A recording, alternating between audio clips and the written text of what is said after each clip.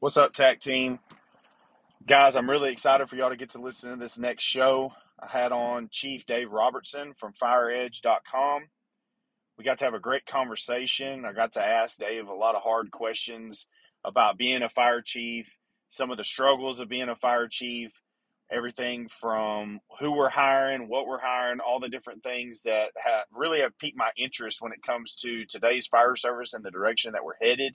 Dave has a great insight when it comes to all the different struggles of being a fire chief, both in the United States and in Canada. And he shared some of that. We talked some of the history of the fire service, some of the traditions, things that he likes about the fire service, things that he thinks that we can improve with the fire service. It was a great conversation. I just really can't wait for y'all to listen. Also, I want to continue to thank our sponsors of the show. That's what's allowing me to get these guests on and be able to grow the show, be able to provide a better just overall show for the listeners and for all you guys out there that support us. I continue to thank all of you. It really does mean the world. Y'all go show our sponsors some love. We have some really great firefighter businesses that are backing us. I want to also thank First Form for partnering with me on sponsoring this show. Guys, if you're like me and you have really a struggle when it comes to working out, getting proper nutrition, getting all the different supplements that you need, one of the biggest things I struggle with is getting my protein intake. I'm a bigger guy, so if I'm doing my protein intake the way it's supposed to be done, then I need to eat a lot of grams of protein a day. And on the go, like I am, working in the Houston area where we make a lot of runs and all that stuff, I'm not always eating the best meals, especially with running the kids and doing everything on days off. So I really rely on the different protein shakes. And one of my biggest go-to is the post-workout stack from First Form. It's their Formula One and their Ignition. Guys, it's hands down one of the best proteins that I've ever had. The flavors are great. It mixes great. And it doesn't have a bunch of fillers and all the trash in it. So for those of you that are working out, I've already seen a bunch of you have gone on and actually ordered products from First Form and really helped us out with that. Guys, thank you so much for that. Everyone else, y'all go to the link that'll be on this website or on this episode for the website. Y'all follow that link, go show some love, order some products, give it a try, and guys, enjoy the show. I'm going to also take a second to tell y'all about one of our show sponsors. That's Norse Fire Equipment out of North Dakota. Whenever I first started talking about having sponsors for the show, I really wanted it to be genuine businesses that are firefighter owned and operated and people that have good business ethics and have a good mission. Matt Vercoda reached out to me from Norse Fire Equipment. He and I have spoken and talked back and forth a little bit, got to know each other, and he seems to fit that criteria. He's a full-time firefighter and founded this company in 2020 to provide a good place for firefighters to be able to get equipment that they needed to be able to do their job and have it at a good price and just good quality equipment instead of some of these places that want to sell you real cheap crap. For y'all, go over to NorseFireEquipment.com. Coupon code Cowboy5. That'll get you 5% off on your online orders. All right, guys, on with the show. Hey, guys, I'm going to take a second and tell you all about First Line Fire Service Training. It's a badass page on Facebook. I encourage every single one of you to go and follow them. Dennis is a retired fire chief. He's been a huge supporter of our show since the very beginning. He's believed in Third Alarm Cowboys and our mission of making firefighters better. Dennis also has the same mission of being able to train firefighters, make them better. He's using all of his years of experience of 20 plus years, plus his military background, to offer training ideas. He travels all around the country, speaking at different conferences, trying to help guys get better when it comes to their tactical ability, when it comes to their physical ability, and everything in between. He's really pushing things to the limits, especially for an older guy that's retired. He's still getting up every single day, putting his gear on, going out in the driveway, doing crazy-ass workouts that most of us couldn't even handle. He's still getting out there, getting it done. He also does a weekly training video on First Line Fire Service Training, offering up every type of tactical and operational skills that he's learned throughout his career through working from other people. One thing that's really impressive to me about Dennis is that he owns the fact that most of the things that he has learned and sharing are things that he learned from other people, and he's just passing that on. That's something that he and I have in common. He's taking all the information he took from his career and sharing it on to the next generation to make the next generation solid and better firefighters. That's a great mentality to have. He's the kind of guy that people should be listening to when it comes to learning about what to do in the fire service with their career, with their tactics, and with their operations. So y'all go check them out on Facebook, First Line Fire Service Training LLC. Send Dennis a message that you heard about his business from our show. If you're putting on any kind of training conference, Dennis is the guy that you need to contact. Get him in the door and let him share his knowledge to make the people in your area that are attending the conference better. And just know that I support his business and he supports mine, and that's the kind of people that we need in the fire service to make us all better and stronger.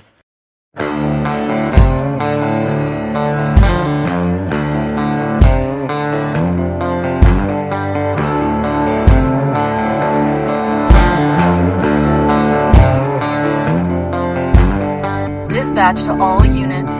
This is a third alarm. Switch to the TAC channel.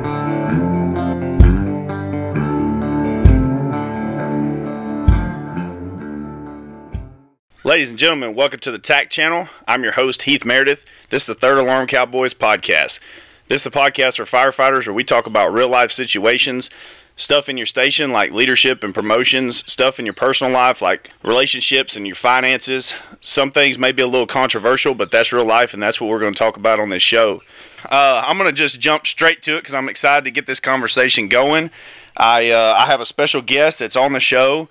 He reached out to me several weeks ago whenever I was talking about wanting to bring on some sponsors and some advertisements for firefighter-owned businesses. Dave reached out and wanted to see what it was all about, see basically what I had to offer and what he had to offer, and we had a great conversation and basically have decided to align and try to bring his business up with some more exposure and then just help me out on the financial side of being able to grow the Third Alarm Cowboys and all of the different needs that I have when it comes to the capital that I need to raise for that. So we've locked arms and really just kind of talking to him and getting to know him a little bit.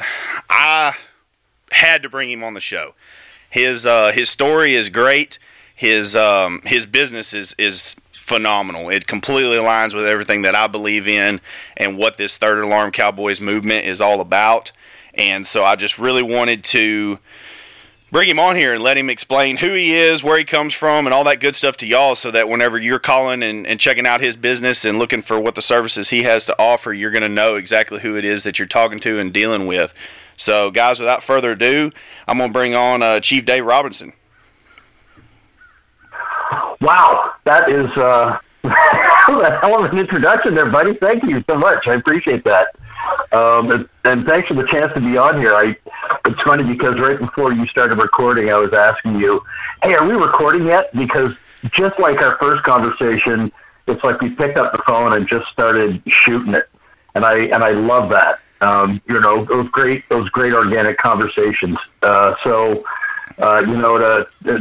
everybody listening to the Cowboys podcast, I'm a little floored that he said, yeah, come on board and be a sponsor. So I'm psyched. I really am. So thanks. And I got a question for you, Heath. Am I allowed to swear on this podcast? Oh man, absolutely all day long. I don't give a shit. Good, because I've been in trouble with that one in the past, but trying to keeping it real, it slips out every once in a while. That's for sure. No, the only two people that I gotta watch my mouth around was my granny, and she's passed away, and my mom knows exactly how I am whenever I'm not in her company, and then sometimes even when I'm in her company and I'm pissed off, she knows that words are gonna slip, and so yeah, we talk real on this show, and if it's words that you would use in a fire station or words you'd use sitting around a campfire, it is absolutely welcome on this show. I love it. My mom is this feisty little French Canadian lady, she never really swore, right? Not that she was necessarily proper, but she was hell this and damn that, and it was no big deal. But I'll tell you, just twice in my life, she dropped an F-bomb. And when your mom drops an F-bomb, like, I mean, it carries the weight of the world on it. Like, that's how you drop an F-bomb, is twice in your life. Because then man, did that mean something. And I got to tell you, both times she did, I was just being a shithead. Like, it was all on me. I actually caused my mom to drop an F-bomb. So, yeah, it's something I'm not incredibly proud of, but there it is. Well, you're a terrible human. No wonder you ended up a firefighter. Yeah, no kidding. I wasn't a firefighter at first. I was a suit. Like your brothers, right? We were talking about your brothers earlier. I was a suit at first. I was in and out of marketing firms and ad agencies all around Canada. I was in Toronto and Ottawa, Montreal, and I ended up getting headhunted out to Vancouver. That's a great city, by the way, if you ever get a chance. So I get headhunted out to Vancouver, and I realized, what the hell am I wearing a suit for? This is really not my thing. So I became a ski instructor. And this is no word of a lie, Heath. I finished out my first season as a ski bum and didn't quite put together that there's not a lot of snow in the summertime. So I didn't know what to do. No kidding, I swear to God. So I didn't know what to do. I'm like, I gotta do something with my life. And I went to the town hall, this little mountain town I was living in. I went to the town hall, and this little old lady was working behind the counter, and I remember stumbling across my words, just saying, is there anything I can get involved in? Is there anything in this town that, there are events or... And she says, well, the library's looking for volunteers. I'm like, okay, well, I'm a bit of a nerd, so that, okay. She says, and it's Wednesday. The fire department's looking for volunteers. And boom, and there it was, right? So that's what started it all. Yeah, so isn't that, you never know that shit's happening to you until you look back on it, right? It's like, what am I doing in Vancouver? I'm on the West Coast. My family is in the middle of Canada. We're in Ontario, right above Michigan and New York, and what am I doing on the West Coast? I'm all alone. I had a relationship that fell apart. I didn't have a career, and I became a ski bum. And I'm like, what am I going to do with my life? And 2 years later, I'm in uniform as a pro. I had as my first training officer first said this saying, I had a horseshoe up my ass. So. So that's how I got into it, actually. That's hilarious. Yeah. Isn't it funny how life bounces you around like that? It's crazy. How did you become a firefighter? I never asked you that. Well, the Cowboys know. It's a family business. My brother is a firefighter. Now he's working in the plants. I got uncles that are firemen. All the way back to my grandfather was a firefighter in our local town. He was actually one of the very first paid guys that they have in my hometown. The truck that they have in their museum, he drove in the 50s. I think he hired on in 1951 with that fire department, and then he ended up actually leaving in. I think he did about 9 years there, and then left and went down to after. I know everybody's seen and possibly had the classes when it comes to like ammonium nitrate and all that stuff for hazmat whenever Texas City blew up, when the plants in Texas City blew up. I don't know if you've ever seen that. Oh, yeah. So yeah. Isn't that the one they always show on like this is what a levee is? Do what now? Is that when you're taking hazmat and they're trying to show a video? They show videos of levees. Yes. Well, so it was a big ship. It was a ammonium nitrate ship that was down there, and it's been so long since I've actually remembered that specific incident because I work in there in Houston. There's actually been several major ship explosions, whether in the port of Houston or any of the ammonia plants. But anyway, they had a huge explosion. I mean, it literally leveled all of Texas City. It killed a shitload of people. And so he went down in the 60s and was actually part of the fire department down there getting the plants going back. And he was a welder by trade, or became a welder by trade, and actually helped, rebuilding and working in the plants. He stayed down there probably, I want to say about 10 years. And then in the early 80s, he moved back to East Texas and opened up his own welding business and stuff like that. But yeah, early in life, right out of high school and everything, he was a firefighter. And so I just grew up, hearing that and then going to the museum and seeing pictures. And then, a lot of the pictures that are actually in the museum at my local department came from my dad. He was a professional photographer and went basically just at every fire and wreck and all that stuff. He had his camera and was taking pictures and all that stuff. And so it just, I literally was raised in it. I mean, I was in a fire station all the time for holidays. I mean, you name it, we were at the station.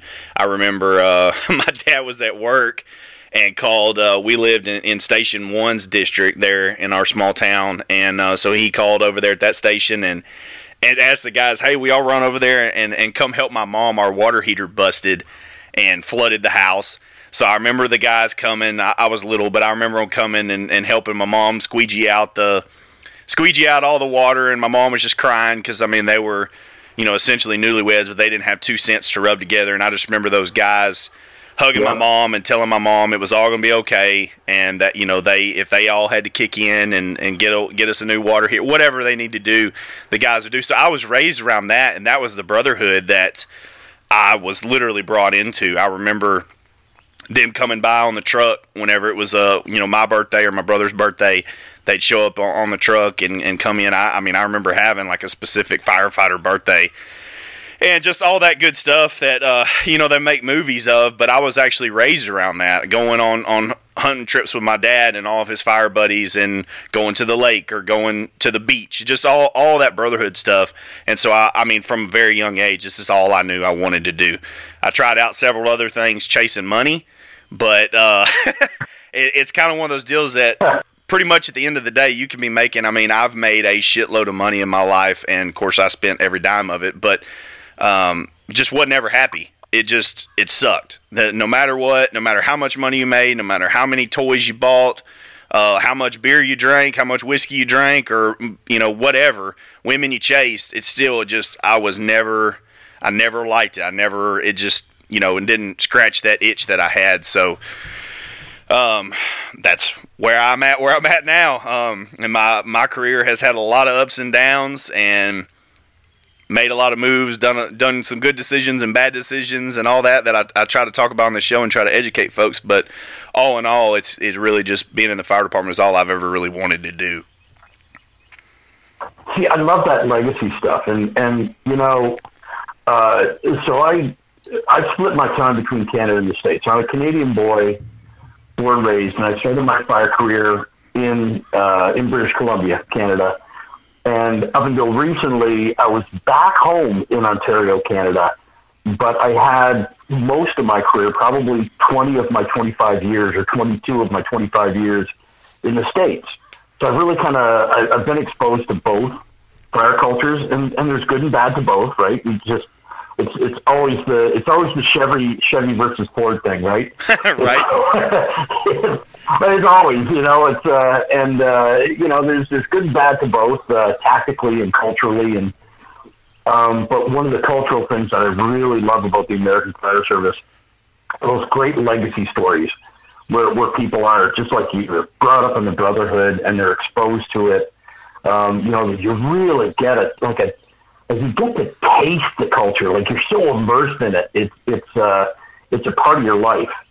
And I think the old saying that firefighting was the best part-time job in the world probably came out of Canada. Really? So, they're great firefighters, and I've seen them tactically. They're just as serious in Canada as what they are in the States, no question. The gear is it's just as good. The training is just as intense. It's not like you cross this magical invisible line at the border and fires don't happen and accidents don't happen and everything. So we're faced with all the same stuff. And we got a lot of urban centers, right? Toronto just surpassed Chicago as the third biggest metro in North America. So we've got a lot of metro. We've got a lot of towns. But there's some differences, and one of the big differences is, for the most part in Canada, they work off of 4 battalions or 4 platoons instead of 3, like most of the states. There's places in the states where they got 4, but and so if you're working off a 24-hour shift schedule or break it out over a month, you're working 7 24s a month instead of 10 or 11, depending on the month that you're in. And mandatory overtime is by law not allowed. So, really? You know, like I remember in California, I'd work 10 or 11. You know, you get that funky month where it's it's that extra week, the 5-week month. And so you're working 11, but then you get punched out for 2 and even sometimes 3 when we were really having a hard time in our department, 3 24s of mandatory overtime. And all of a sudden, you know, you're working 13 or 14.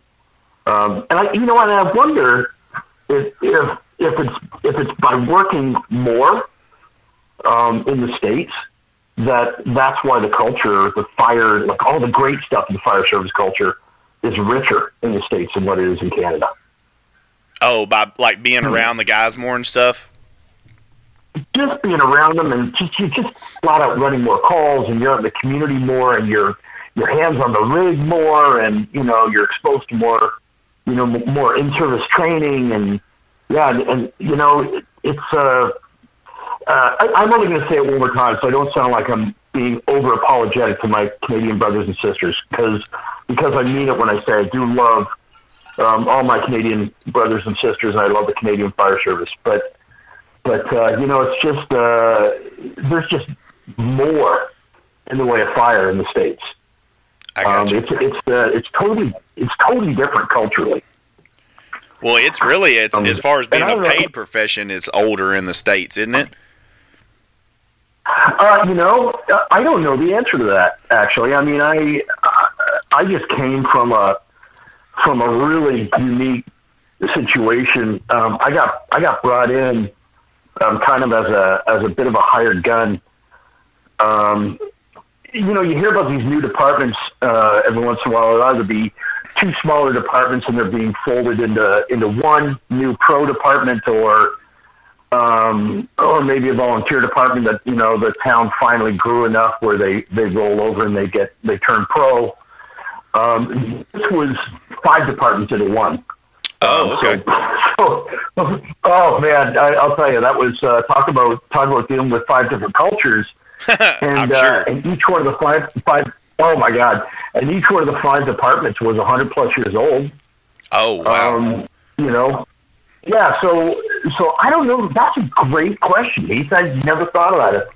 I just didn't know because you know the culture is older. In our fire academies and stuff, you know, you got to learn about Ben Franklin, starting the first pay, blah, blah, like all that stuff. So I didn't know if maybe in Canada they had the same, I guess, recorded history that they beat into your head from the time that you go to fire school and everything. I didn't know if that was the same type, and that could be sort of the reasoning for why the tradition. I mean, even day one in the academy, no matter really where you go, as long as you're going to a traditional academy, they're beating certain things into you. They're beating brotherhood into you. They're beating the history of the fire service and well, in my time, honor and integrity and all that. Like from day one, they're testing you. They're setting you up. They're trying to, you know, either trying to break you or teach you a really powerful lesson from day one. And so maybe that's why there is a major cultural difference, is just from how it starts your very first day. Yeah. You know, I wonder, and you know, so here it is. I'm looking at it right now, only because I haven't been sitting at my desk while I talk to you. Halifax, Nova Scotia, had the first Canadian fire department. It was called the Union Fire Club. I love that name, first of all. and that was in the 1780s. Oh, okay. Yeah, so it's fun. You know, I'm sure we could probably blow the whole hour just talking about the cultural differences between Canada and the States. And I'm wondering if. Right, and I'm wondering if it's just you know, we've grown up together, and we've got more rural and we've got more land and stuff like that. But I mean, Halifax is just flat out, it's a city. Okay. So I don't know why I'm going to have to take a deep dive on that. Ask some people way smarter than I am. Yeah, I was going to say there's no telling. It's well, don't worry too much because there's like 3% of the listeners of this show are from Canada, so you won't if they take it the wrong way, you won't have that big of a crowd coming after you. Okay, good.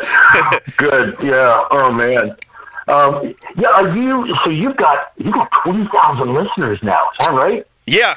Just we just broke that number, and it's steadily growing. The Facebook page is really what's growing the fastest. I think we've gained like 120, 130 something, really a week for the last like month straight.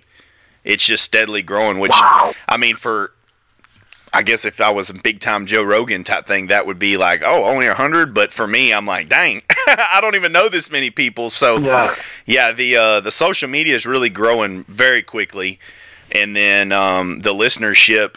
Some episodes, it's kind of strange. Some episodes get thousands of listeners, whatever, 1,000-something listeners, and then some episodes may get 300 to 500 listeners in the first week or two, and then some episodes take, I guess maybe it's the length of the show, before that takes people longer to listen to certain shows that take longer, because I do have some that are a couple hours long, and then I've got some that are 30 minutes long. It just kind of depends.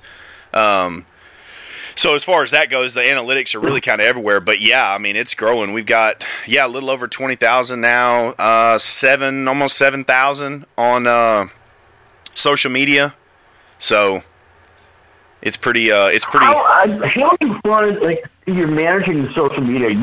Are you getting, because I'm on a lot of them, like Vigilantes and Trainer Guy and of course Alarm Cowboys, and and it's almost always positive stuff, right? I love this. You'll drop a quote, or somebody will drop a quote from some great FDNY chief, or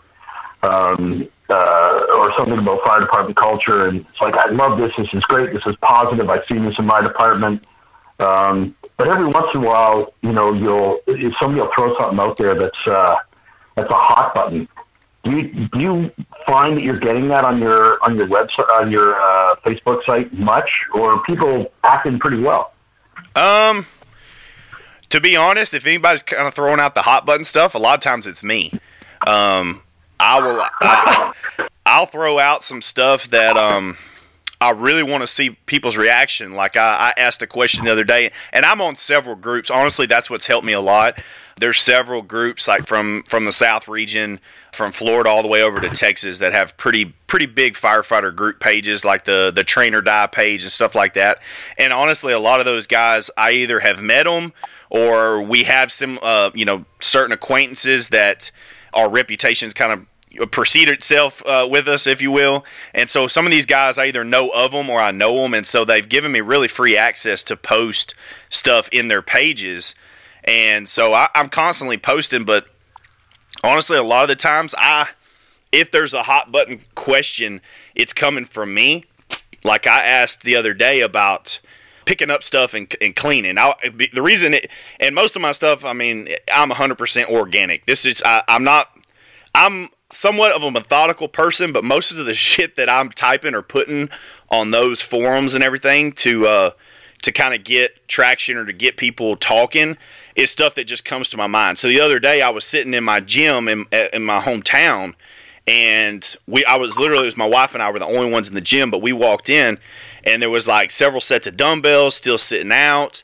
There was empty water bottles, all that kind of stuff. And it just got me thinking, and I was like, I'm not much of an OCD person, but I'm a little bit when it comes to certain things. Like the kitchen needs to be clean at my house. The bathroom needs to be, like, I just have, there's certain things that bug me, and I guess certain things that don't, if you will. But whenever I'm in public, I've always had, I guess because of that firefighter badge, I've always had more of a,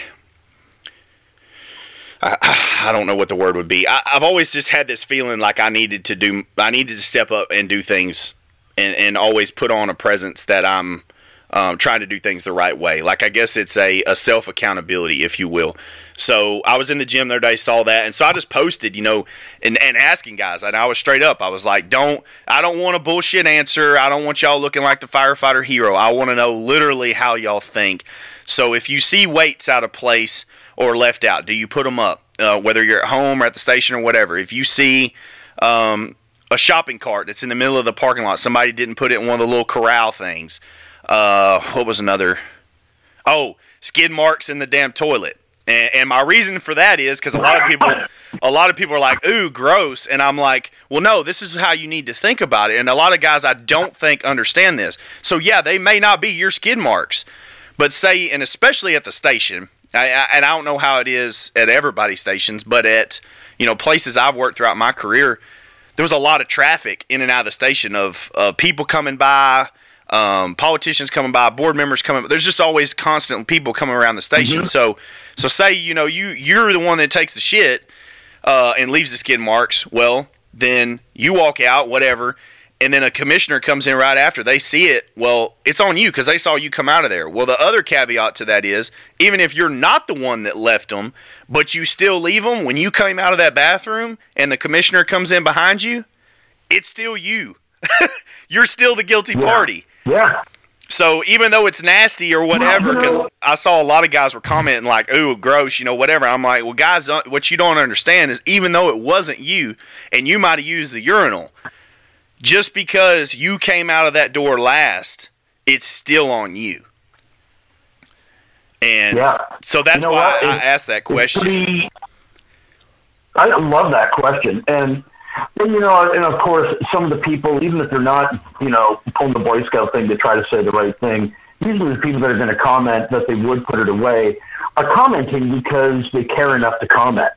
That's very true. Yeah, so that's very true. The ones that, right? So a lot of the ones that would walk by the barbells or the shit stains are also the ones that are scrolling through because, who's going to call themselves out, really? They know. But, my thing about, I never understood how people missed the pretty simple math. That gear, that rig, that house, it's not fucking yours. Right? It's not yours. It's somebody else's. And I know it sounds corny, and I know it sounds Norman Rockwell and Boy Scouty, but I swear to God, I feel it in my heart. This belongs to the people that are walking out there in the street. Treat it like that. Right? That's 100%. I don't know how many times. God, I posted a couple. Over the years, because I've been on Facebook pretty close to when it started. So I've posted over the years, different times.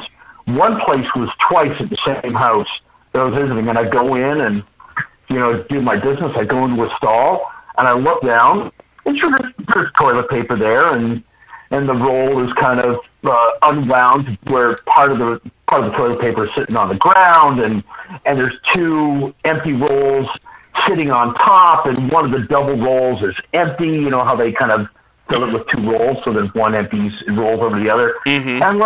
And this isn't God. That drives me nuts. And I posted 3 times about leaving it, walking by and leaving that kind of stuff. But I posted something recently that filled my heart. It was one of the most positive little things that I saw, which was probably how you were treated, how you were as a kid, which is why you see things the way that you do, like you did in the gym, right? So I'm in the bathroom, and I'm actually at I was doing something for the town. So it's kind of it's a public area. It's part of the community center, like a lot of fire administrations are. Oh, okay. And I'm in the bathroom, and I come out to wash my hands, and a little kid, I don't know, 4 years old, and their dad had just finished washing their hands, and the kid had to jump up to grab the hanging paper towel stuff, right? So to jump up, pull down paper towels, dry their hands, throw out the paper towels, and then jump out again and pull out another long wad, right? And you could see the dad going, kid, what the fuck are you doing? Are you just being a shithead? And the kid says, no, Dad, if another little kid comes in, now they don't have to jump up. Oh, wow. And I'm like, oh, right? I'm like, and this kid is 4, and they're already caring and thinking about somebody else, right? They're already respecting somebody else. That's awesome. And so I posted that. Where does that get lost between 4 years old and being 25 and making $75 grand a year, but you can't fill a toilet paper roll? It drives me nuts. 100%. I mean, that's well. We did kind of jump over, basically, what your history is. I mean, you were explaining, you were in the process of explaining you were from Canada and all that good stuff. Well, tell everybody just kind of what your credentials are and how long you've been in. That way we can really dive into some tough stuff, and they'll be like, oh shit, okay, yeah, I need to listen to this guy. Yeah, man, ask me some hard questions, absolutely, because I am not afraid to stand on my own values and thoughts and stuff. So my credentials, well, mostly I'm kind of full of shit. So that's credential number 1. But so I just left a position, deputy chief of training for a department. Really interesting position. Great. What a great learning experience for me. Like I said, it's 5 departments into one. And so culturally, it was just. And the chief that hired me said flat out, "I need you to come in for a year, inject fire service culture into this situation, show people what's really happening out there, bring us up to some current stuff in terms of training as well, and help us build a training program." But I was brought on kind of like a cultural mandate, I guess. So I just left that. I left for really good reasons. I have a fiance who has stuck it out in California while I've been around Canada trying to, getting my shit done. And to be absolutely frank, I mean, I needed to come back to California and reconnect because she is a champ. So that's kind of why I left that position. I punched out my year as promised, and I'm in California right now. But I started, like I said, in British Columbia, Canada. Met somebody from California, so who at one point was my wife. So I moved down to California. I was in Tiburon, California, Marin County, basically. So if you cross the Golden Gate Bridge, you land in Marin County. Oh, okay, all right. Yeah, and it's a huge county. It's massive. So I was in Tiburon. The nicest firehouse I've ever been in, by the way, Heath. So Tiburon's got more money than God, right? You should, if anybody wants to look up Tiburon Station 11, we used to call it the ski lodge. It was 3 stories high, separate dining hall. Everybody had their own bunk room. So across 3 shifts, they'd have 3 beds, 2 a room. Oh, so if you were wow. on shift A, everybody had their own bunk room. Great old 3-story pole. So I loved it. One of the few places that I've been in that had a pole.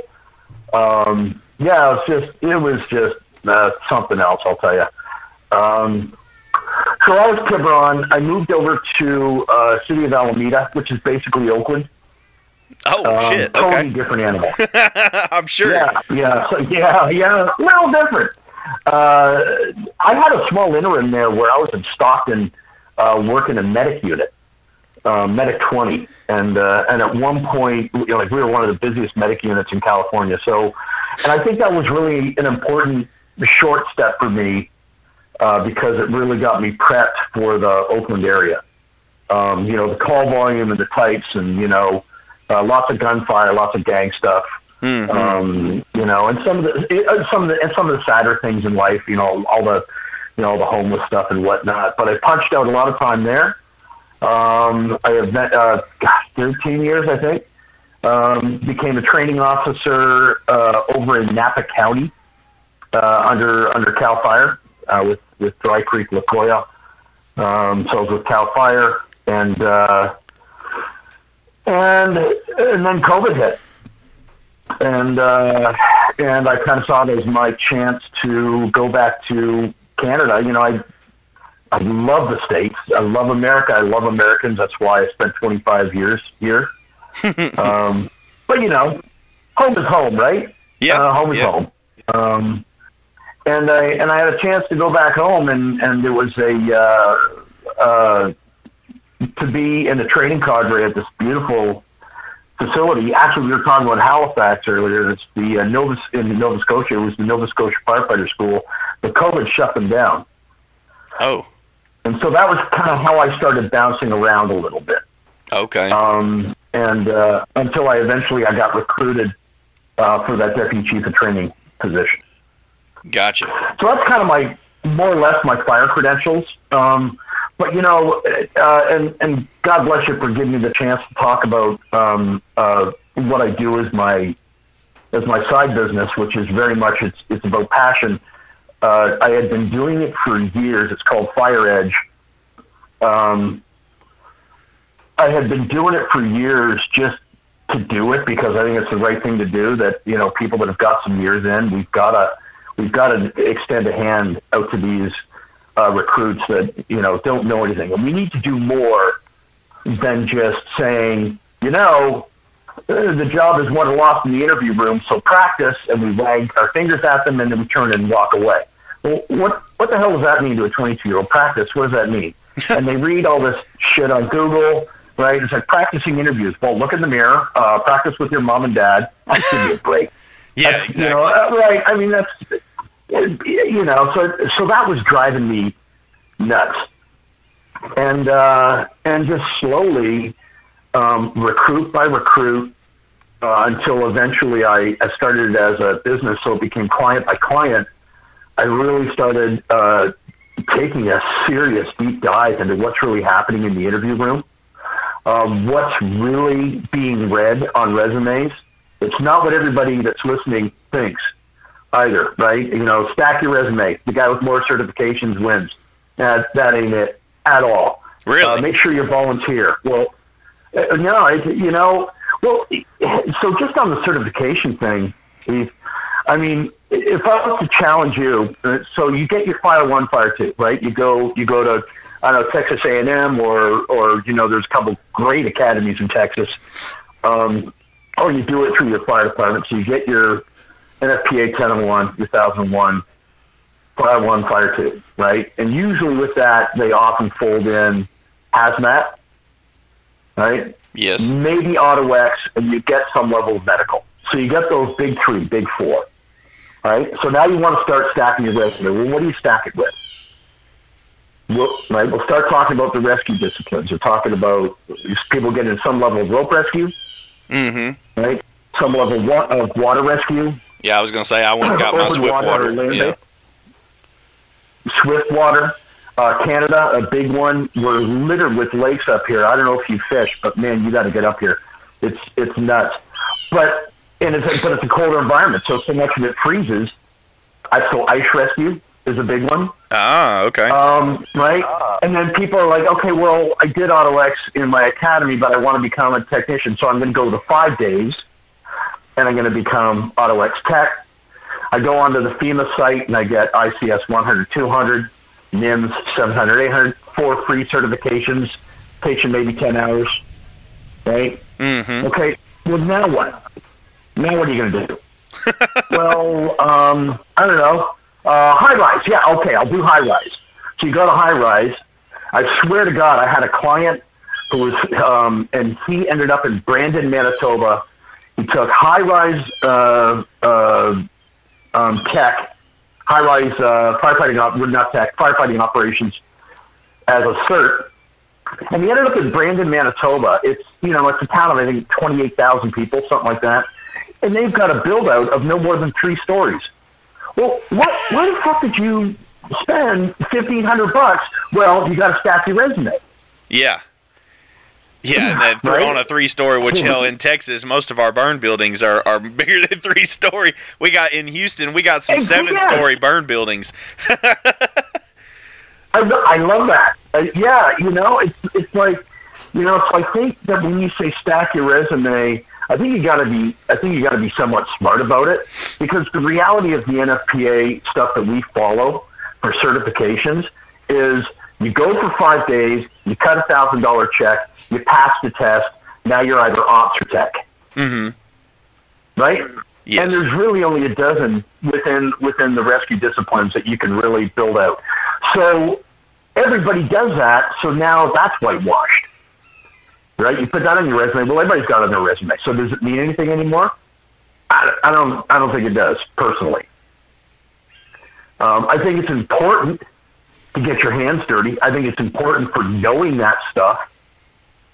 So that I'm not,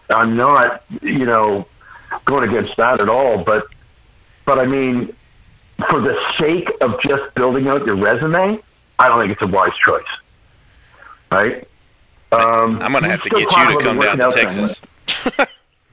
Am I going to get in trouble? Well, no, I need to get you down here and get you lobbying with the state, because, I'm not meaning to interrupt you. It's pretty crazy, because that's, I'd say in the last 5 years or so, Texas has gone into this, I call it just cert horny, because we switched from, I was brought in under, the old head mentality of certs don't mean what you think that they mean. You need to get the certs that you need to get the job, but the job is the experience, and it's making the runs and getting out there and learning how to do it, not taking all these classes, not getting all this textbook knowledge, blah, blah, blah, blah, blah. That's what I was brought under. So, I'll be the first one to say, you look at my resume on the cert end, and I'm pretty weak. I'm pretty light. I was never brought in and didn't work at departments where the certs was the driving factor. But I would say in the last 5 years,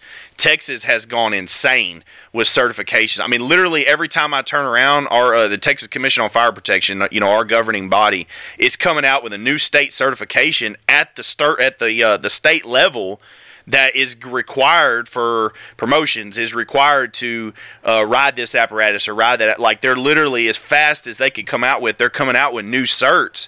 And so guys like a 90-day firefighter, been in 3 months, is getting forced to go take driver operator pumper, driver operator aerial, and this class and this class and this class. And it's just like, they're getting all their shit stacked. And then you go ask them, like, hey man, where's the tools on the truck? And they can't even tell you that, but these departments are forcing them to go get all these certifications to make their little check boxes to look good for the state and all their shit. But they really I'm not trying to beat them up, but it's just the fucking truth.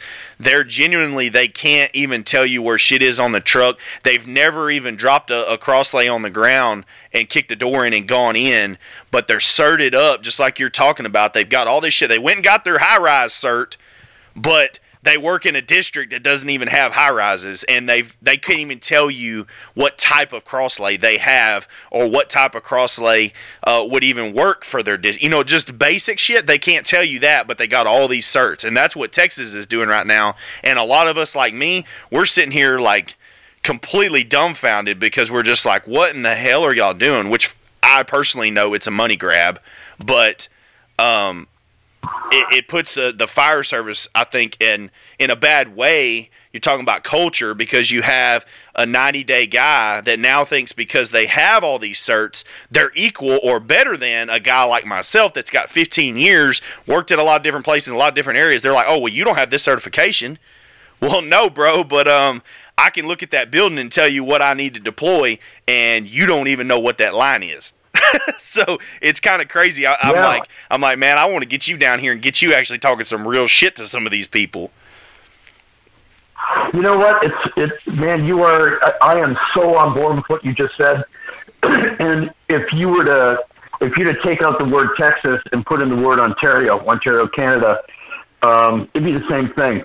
Really? So we're run by the Ontario Fire Marshal, and the Ontario Fire Marshal, well, with them, I think it was about 2.5 years ago, they threw down the gauntlet, and they said, every firefighter, it doesn't matter if you're in freaking Acadac, Northern Ontario, population 800, with a 10-person volunteer fire company, you have to have hazmat up to ops, NFPA, firefighter 1 and 2, driver operator.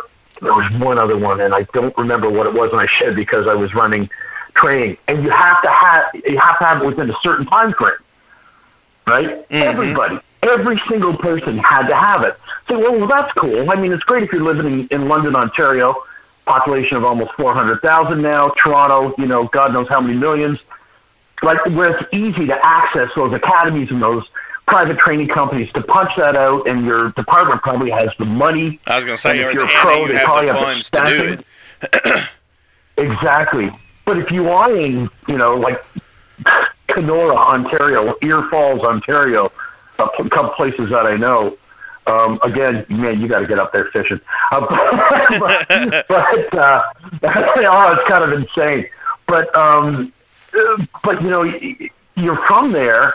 So what do? I mean, so the next place that I can send my 5 people, or if I'm a volunteer company, I just picked up 10 people this year, which would be a great year. Well, now I've got 10 people. I've got to bump up to these 4 or 5 certs that the OFM is requiring me to do, or they can't dress for a call. Mm. And if they do, I'm putting myself at a liability. So I've got to send them off to the class, pay for the class. They've got to do it on their own time if they're a volley. I've got to put them up into hotels and meals. I mean, it's just, and so I think it's 2 different conversations, Chief. I am totally with you on the government pushing down the level of certs for no other reason than I think there's a bit of money grab. I think you're right. I think somebody or a few people have their ear. They say, well, they got to be trained to this standard. And you're right. It's like, well, that's nice. You got Fire 1, Fire 2. Good for you. You looked at the ISTA book long enough for you to pass every quiz and to pass the test, right? But but yeah, I mean, you ask what a booster line is on an older rig. Like, what's a booster line? And you have no idea. So yeah, right? I say that because I saw just a slightly older rig. I passed one on the way home from the gym today. And I looked at it, I was like, oh, man, I love those. It was just an not old, it was like a dozen years old, but it was just a slightly older Pierce. Mm-hmm. And it had the old booster line on it. I'm like, God, I just loved having that thing on the reel, punching out some ant shit fire, reeling it up, and driving away. It was great. Oh yeah, we have them on all of ours. That's pretty on all steel frontline apparatus. Everywhere I've worked, we got hose reels on all of them. That's that's kind of a standard down here. Well, and mainly because we do still have a lot of grass fires, even if it's on the side of the interstate.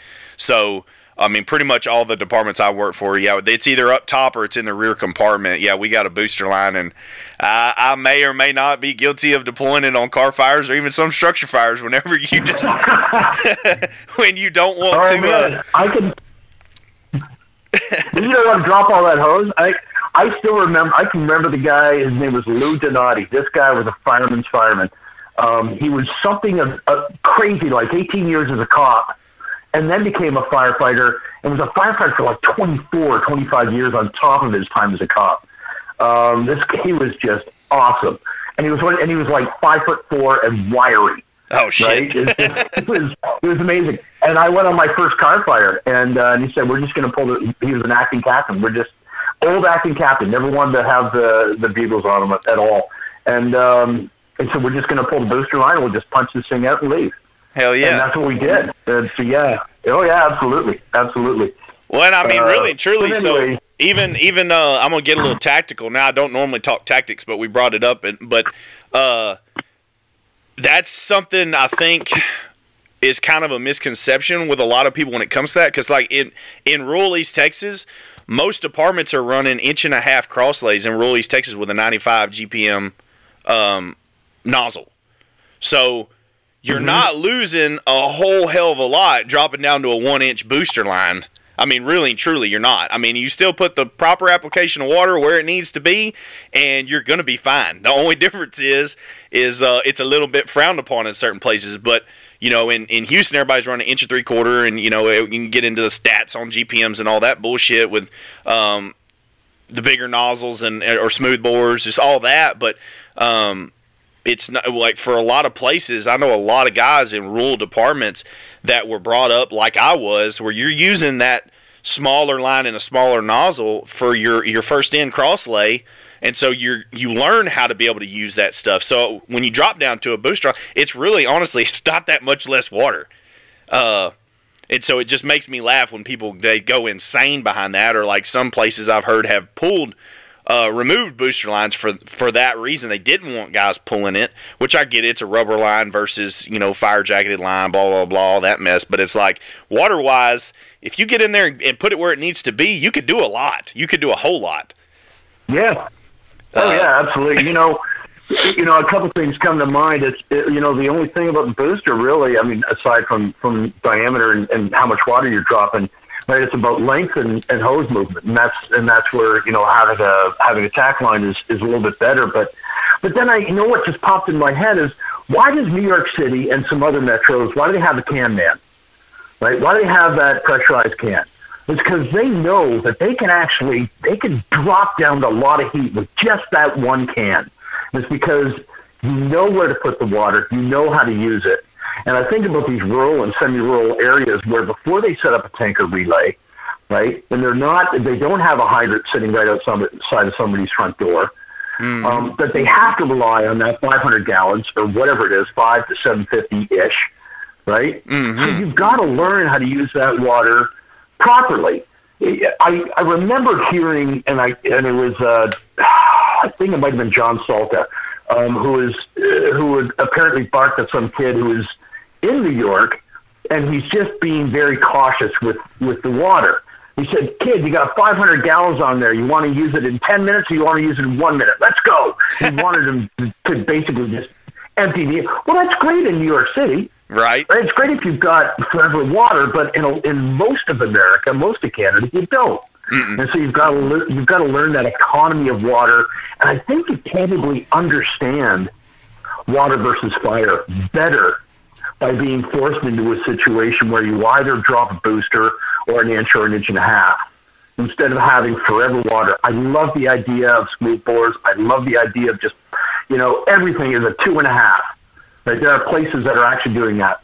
Mm-hmm. More water is better. Let's beat the shit out of this thing right away. I don't necessarily disagree with that. But, as long as you got the water.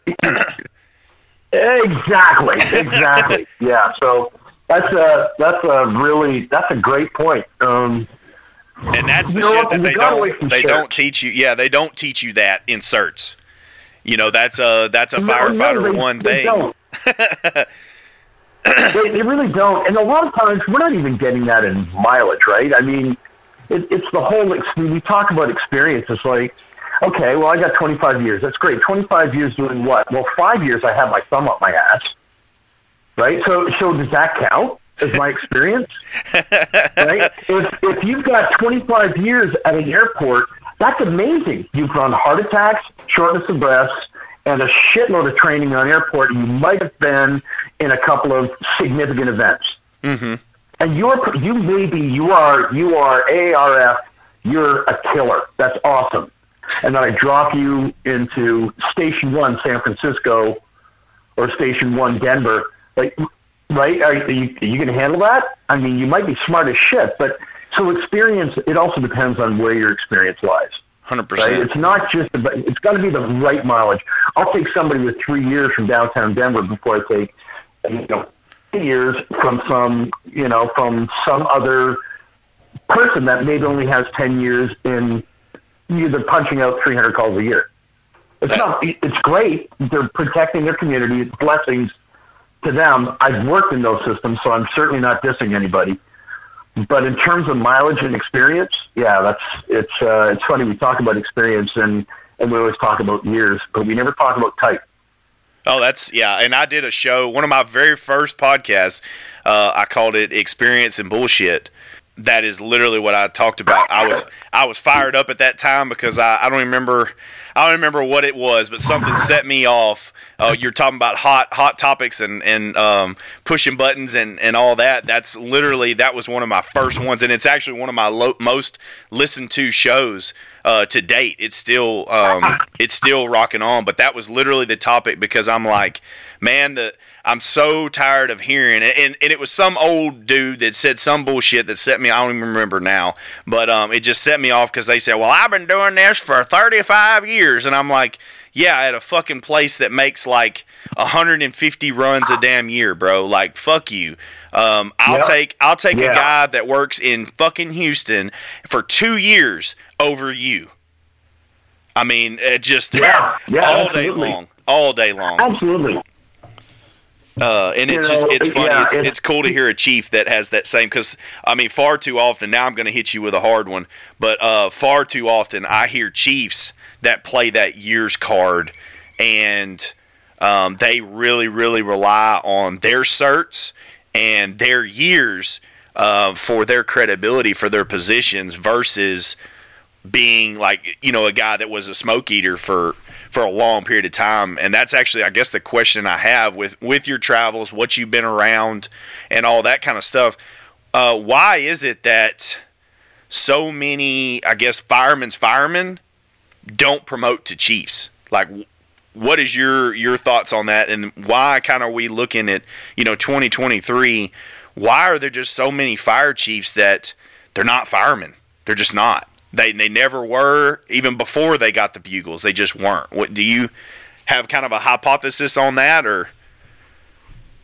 Yeah, I do. And I think my first thought is, just like in Texas and just like in Ontario where they're shoving certifications down our throat, I know that I'm shooting for a bunch of jobs as a chief now that I've finished out that project in Ontario, Canada. And if I don't have anything that says, ECFO, which is Executive Chief Fire Officer, or EFO out of the National Fire Academy, which is Executive Fire Officer, if I don't have a degree from Columbia Southern in public administration or fire science or something like that, if I have not been working within an EOC, an emergency management, for at least 5, they're not going to look at me. They're not even going to look at me. Right? So what do? So now I've got, my life, my time, my bandwidth, just like every other firefighter that's listening, I've got my downtime. I've got 2 kids. I've got a side job where I'm doing shelving with my buddy Bob. And I say that because I did with Bob Allen. So someone kind of punched that fell out of my mouth. But just because I've got the name chief attached to me doesn't mean that my time pie is bigger than your pie. I only have so much time in the day too, and they're forcing me to get a degree. So what do? Do I shove my nose in the book because I want to go out there and do better for the fire service and maybe make a little bit more money for my family and maybe come away with a slightly better pension? So they do. They kind of shove the certification thing down our throats from a chief perspective. But I think another thing comes up, and I think that there are definitely chiefs that do that, right? Aside from being forced into it, I think there are ones that do it voluntarily, right? They prefer to have their face in the book. They don't necessarily value their time when they were actually riding a rig. They don't rely on that level of experience. So I think you're right that those people are out there, and I think they are some of the ones that have helped create this us versus them situation. This is fire versus white shirt, or he's got white shirt syndrome. He's forgotten what it's like. So I think there's at least part of that. So that's a second group of people. But I'm going to offer up the third group of people. There are a lot of chiefs out there that because they've got bugles on, they've got the collar dogs, that they're automatically have white shirt syndrome, right? And with Chicago, and you're not with FDN, where they know you've had to climb the ranks.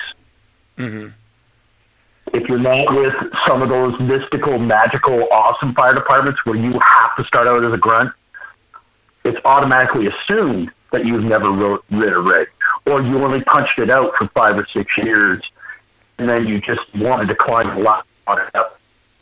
You can ask my fiance, Lorraine. I still dream of being in the firehouse. When I say dream, I mean literally nighttime dreams. I dream of being in the firehouse. I dream of being on the rig. I have actually, my dreams have kind of replicated the special feelings that only come with a good call. So I miss it that much. So I think there's that third group out there that automatically get folded into the other two groups. And I'm going to call out the firefighters that say that call out, that give us that us versus them mentality. The chiefs too, right? I already said that. But there's the firefighters that call it out. There's a lot of chiefs out there that are worth their salt, man. They really are. They've grunted it out. They've grinded it out, and they love and miss the fire service. But they're sitting at that desk because they want to make the fire service better. They want to make our firefighters safer, and they want to make our citizens safer. And I don't know where that became corny, and I don't know where. You know, I never could see, you know, as I look back in fire history, recent fire history, I don't know where that happened. Really? Where I can look at you from across the firehouse table and say, I really care about you, brother. But if I go into my desk and sit in on a Zoom call with the IEFC on a committee on cancer and how we're trying to limit cancer, well, I look you in the eye and say, I care about you, brother, and then I go back there and try to prove it, and I get told that I have white shirt syndrome. It's a hard pill to swallow for some chiefs that take all this stuff really seriously. Well, it sounds like there's a division amongst the chiefs too.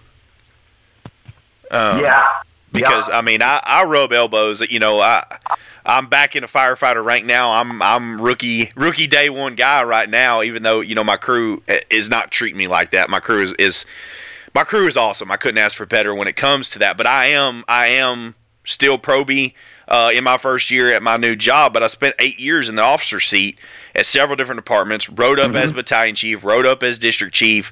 I have that time, and most of my former coworkers and colleagues, to sound sophisticated, are now in chief roles. They just made different decisions and went to different places than I did throughout their career, and it has enabled them to prosper and be in those chief roles. So I rub elbows with a lot of chiefs, and even guys that are super big in the training world, that are traveling the country and all this kind of stuff. And to me, I see the chiefs, you know, like that. Most of the guys I know, that they all worked in the Houston area or East Texas or Southeast, just Texas in general, and they did all come up from rookie firefighter. They put their time in, they promoted up, you know, did the full shebang, and now they're out traveling, and but the travels that they do and the teachings that they do are to other firefighters or other, you know, aspiring officers and chiefs. And this is basically like what you're doing. There's those chiefs, and then there's the chiefs that I see that, like, I'm just using Texas for example, but there's the chiefs that I see that spend all their time down there in Austin with the bookworm style chiefs, and they're down there dealing with the lobbying of politics and the TCFPs and getting involved with all the state agencies and all that kind of stuff, and you don't see that crossover. If that makes sense. You just don't, like, it seems to me, as a guy that's not in it but just close enough to observe it, that there is a serious line in the sand just between even the different style of chiefs. And so it kind of it concerns me for the future as to where are we actually going, in a sense of what is going to be brought down and taught to the next generation of that day one guy on what the importance is, which is cool to me that that's literally what your business is about. And what you're doing, we just need that to be more on the forefront, and I guess just even bigger to kind of combat, because we can, you know, you hear old guys say all the time, never seen a textbook put a fire out. And that's kind of cliche, and it's kind of annoying sometimes coming from certain people, but at the same, because we do need to be educated. I'll never say that firefighters need to just be, you know, not. You have to have some education. You need to know certain things. You need to know the laws that protect you. You need to know. There's information and absolute education that you need to have. You don't need to just be a dumbass fireman. That'll get you in a bind just as quick as being somebody that can't apply the hands-on training. It'll all get you in a bind. There's a fine line that you need to walk on having both. But how do we? I mean, is that a fair assessment? Is that what you're kind of seeing and describing? Is that there's even a line in the sand between the different styles of chiefs? Is that? Yeah, I think so. I do. I think you've really hit on something. The chiefs that you get the chiefs. I had one. He was an interim chief. Sometimes you get an interim chief while you're looking for a new one, and it might be a deputy chief that steps up, and they're great. But we actually had one who was basically a gun for hire, who would just bounce around, and he filled the uniform and signed checks. Right? Nice. So you get that kind of chief, and those, you make a shitload of money, and then leave and go to the next place and make a shitload of money and then leave. How do I get that job? I'm definitely not. Yeah, it's out there. It's out there. Man, I wish. I wish. But somebody hired that guy. And this goes back to what I do. And this goes back to us talking about firefighters and character, right? And the virtues of character and the whole hiring process. Right? So with the hiring process, we'll say, you've got to be in great shape. We've got a fairly tough physical agility. So you go and you work out 90 minutes a day, 6 days a week. You're eating right. You're running every freaking day. You're in amazing shape. And then I'll ask those kids, so how much time last week did you spend reading? How much time last week did you spend interviewing? How many ride-alongs did you do last month? And you get a blank stare. And that's on us. That's on the fire service, because we tell them that. Mm-hmm. Right? And then we get situations, which are two situations, which goes back to a few minutes ago. We tell them, the fire service, stack your resume. More certifications, for the most part, looks better. And then we get legislated from up top, like the Texas Fire Commission or the Ontario Fire Marshals, that are telling us we have to have more certs. Right? So you get your certs and you fill your resume, and that's great. And then we tell them about the psych interview. I don't know if you guys had one, but we tell them how to pass a psych interview, right? Which is, they're basically trying to get your hackles up. They're just trying to see if you have any rage issues or any issues where you seriously get confused in answering questions. And there's two ways to do that. They do a huge test. It's called the Minnesota Mental Inventory, I think. And then they do an interview with a psychiatrist or a psychologist. And we tell them in the fire service how to pass that. Mm-hmm. And then we say, okay, we're going to run some medical scenarios because we run EMS here. Awesome. So you're going to run a code. And the guys that want to see you get hired, they'll pull you aside. They're running the code. They'll pull you aside and say, look, okay, so here's what's going to happen. He's going to go into pulse and speed tack, and then we're going to shock him, and you need to make sure you give him this med, this med, and this med. Okay, talk to you later. Right? And then walk them through that. And they pass that. Straight up. So by the time they get to the interview room, every one of them is the same. I don't care who you are. You are 6'2" and impossibly handsome. You're 5'4", and ugly like me. Right? It doesn't matter who you are. Well, I'm 6'2". Does that mean I'm the handsome one? Because somebody needed to tell me that. You are definitely the more handsome one in this conversation, mister. I'm sure of it. I wish. I've told you this before. Anybody with the name Heath Meredith is God. I mean, you sound like the great guest actor that stepped onto Yellowstone. Yeah, yeah. They wouldn't want me on that show. I'd make them work too hard. Okay, there you go. Yeah, they look awfully pretty for hard-working cowboys. That's a fact. They don't smell. They're not covered in cow shit enough. Oh man. So So we really get this opportunity in the interview room to really take a deep dive into this applicant, into this candidate, right? And we ask them, and we even tell them that, look, man, job is won or lost in the interview room. This is where it really happens, and we don't really give them a whole lot of guidance.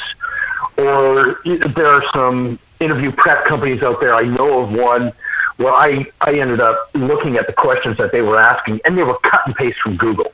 And anybody that's listening could actually do that. Top firefighter interview questions. And it's the same shit. So where do you see yourself in 5 years? Yep, I did that when I was 20. You're on the scene, right? Because you don't know. You're a kid. You're 20, 22, 25. You don't know. Right? So we tell them that, and we get in the interview room, and we're serious about it, and they're serious about it, and our first question is, so where do you see yourself in 5 years? This is us peeling back the onion? Yeah. Like, this is us digging into their character? So we put them in a crappy situation, and we give them a really shitty stage to try to show who they really are. And so they come into it scripted. We know they're giving us a script. And we're listening, and we're listening with all these biases, conscious or unconscious. I don't like that guy. He's short. I don't like that person. They are of a certain gender, or they look like there's a gender issue. And so, therefore, no, not in my house. Or even unconscious biases, right? So this applicant's name is Mike, and my wife ran away with a guy named Mike 2 weeks ago. Right? Because we're not giving them the chance to give us any real deep answers. Well, when we do all that stuff and we grade them improperly in the interview room, and they haven't been able to really tell us what they're all about, well, that's not a recruit. That's a future captain and a future chief. And so when you do see the knuckleheads that are just filling the uniform, white shirt, sitting at a desk, gun for hire, well, somebody hired that guy. Or when you look at where was it, Kansas? I shouldn't say a town actually, but it was a number of years ago, because the new chief is awesome. But Kansas City, and these guys hired strippers, went down to found them in the main square in Kansas City for Christmas photos or something stupid like that, and had these semi-naked women draped all over the engine. Ha ha, funny, hilarious. I remember, well, yeah. A captain and the battalion chief, you remember that? Yes. Right? Well, there was and it's funny to talk about, but a captain allowed that. Yeah. Somebody hired that fucking captain. Yep. Right? So character for me is really what I drive home for recruits. Character. Get some certs. Yeah. Get to know the fire service. Yeah. Read a lot. Yes. Do ride-alongs if you can. Yes. Volunteer with a department if you can. Absolutely. Not to check the box, but because it's in your heart. Don't do the Thanksgiving Day soup kitchen crap. Really volunteer from your heart. Because then you can speak to that in the interview room. Right? Instead of checking the box. But do all that stuff, absolutely. But really, character. You've got to reveal your character, and the fire service has to give them the chance to reveal their character. And I think that's how we end up with better recruits, better probies. You end up with a probie who when you say, where's the cross lay, instead of saying, oh, I don't know, they actually say, Cap, I don't know, but could you please show me because I want to do better. That's character. Yes. Is that so talking about your business, I know that stuff that you offer to candidates, is this interview coaching stuff something that you offer to departments as well to get them to ask the right questions and to dig in the right way to what it is that they're actually looking for and what they need? Is that do you also do that as a service? I haven't yet. And I'd like to. Okay. It's a big step. There's a lot behind changing a department's interview construct, right? Because usually, like my department is the one where I spent the most time, the interview panel was a hand raise. Right? Hey, we've got interviews coming up. Anybody want to do this? And you raise your hand. Well, that was their training. Okay, so they're never trained in confirmation bias and unconscious. And these are, sure, they're lofty things to talk about, but they're very real things. right? You know, you're walking down the street, down a shady street, and it's after midnight, and there are three guys walking down your side of the street, right? And to you, they don't look quite right. Well, that's a bias. That's all I'm talking about. Right. Right? Is actually placing a certain opinion on someone consciously or unconsciously in the interview room. And people have to be trained to look out for that. So going into a fire department would take a lot, and that would be training interview panels. What does your interview panel look like? Everybody that's listening that's a firefighter now knows it is always, we're going to have maybe somebody from rank and file, captain, chief, maybe a union rep, definitely somebody from HR. Yes. It's always 3, 4, or 5. Always. Right? Yeah. Maybe changing the interview construct is something. Changing your interview bank. The town that I grew up in, and I hope nobody looks it up because I'm not trying to diss my hometown, but I'm also not afraid to call people out. There's an open secret among the candidates there. There is a photocopied 3-sheet little document of questions that they ask in the interview panel. And the interview panel, the whole department knows, yeah, those are the questions. We just want to get to know them a bit. Well, and they're sitting on 5-year-old questions. And they know that everybody's got it. So everybody comes in with the same damn script. And so we rely on our biases. Gotcha. Yeah. Right?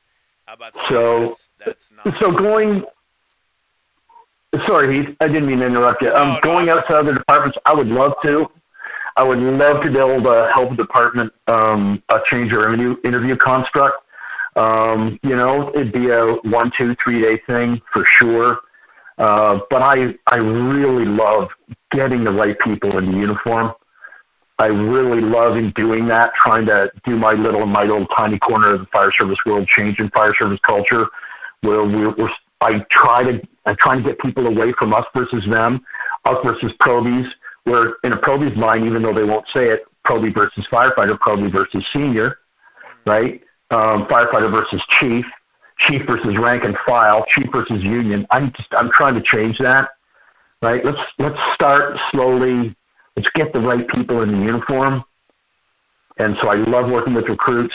And for those people that are serious, I love firefighters that want to become good captains and pass that assessment center, and captains that want to become good chiefs and pass that assessment center. So I do it right across the ranks, but that's really where I'm at.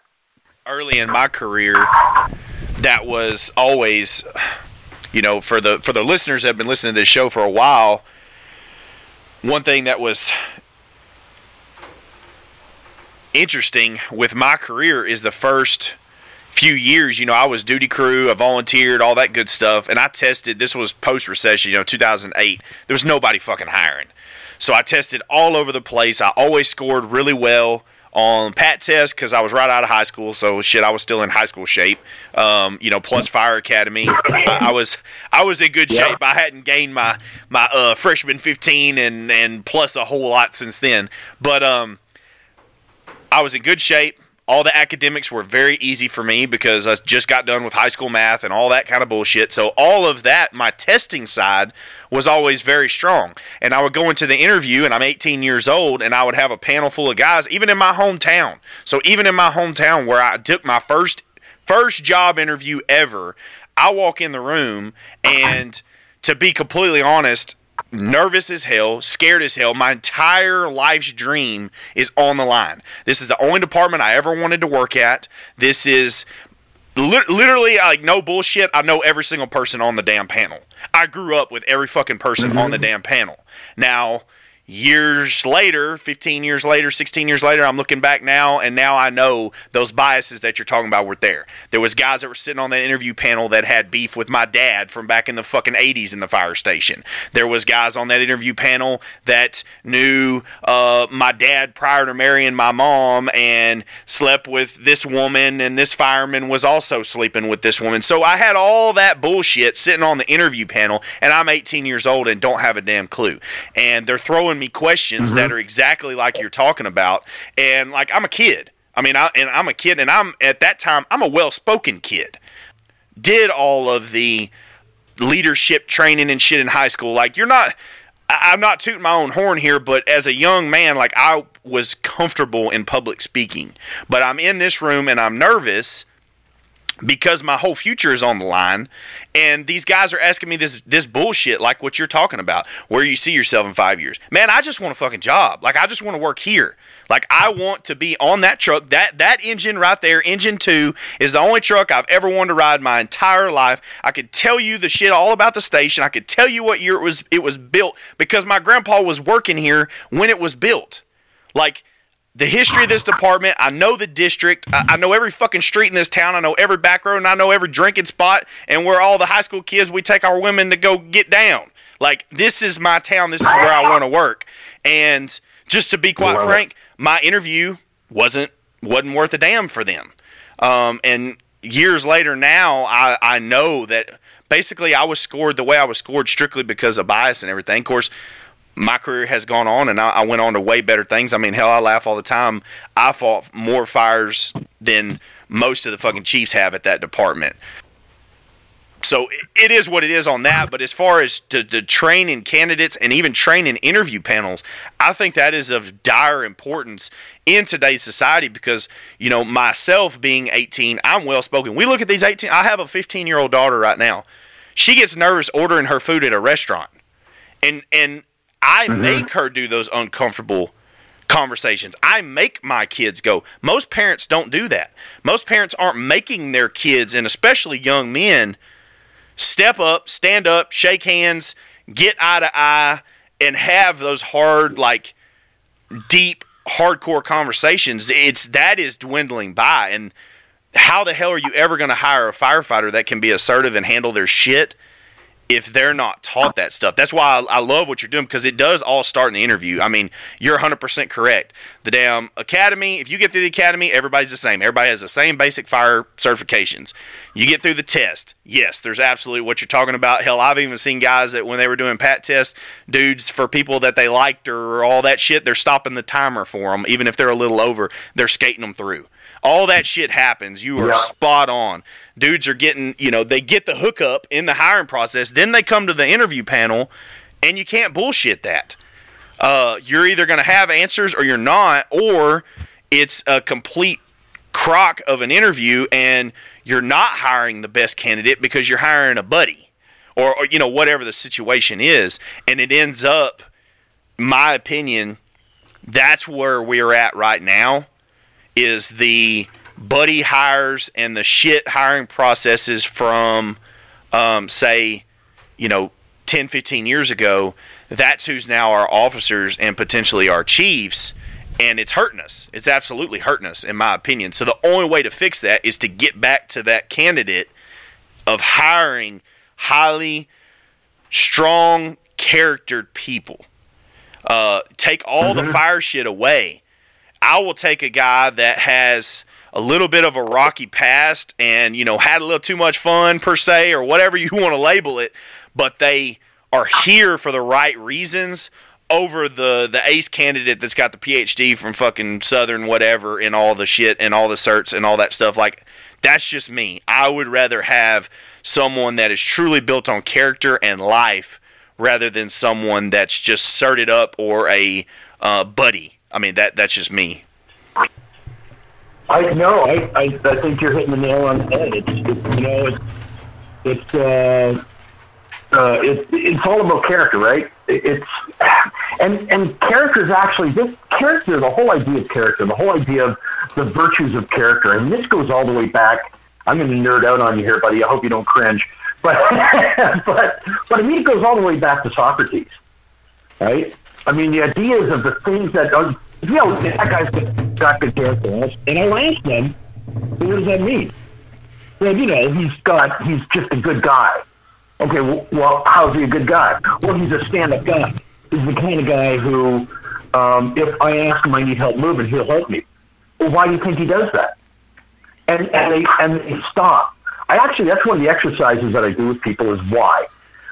You know this as well as I do. You go into a classroom of recruits in an academy, and you'll ask, why do you want to do this job? And you point at each one. And, you know, so why do you want to do this? I want to help people. Yeah, that's awesome.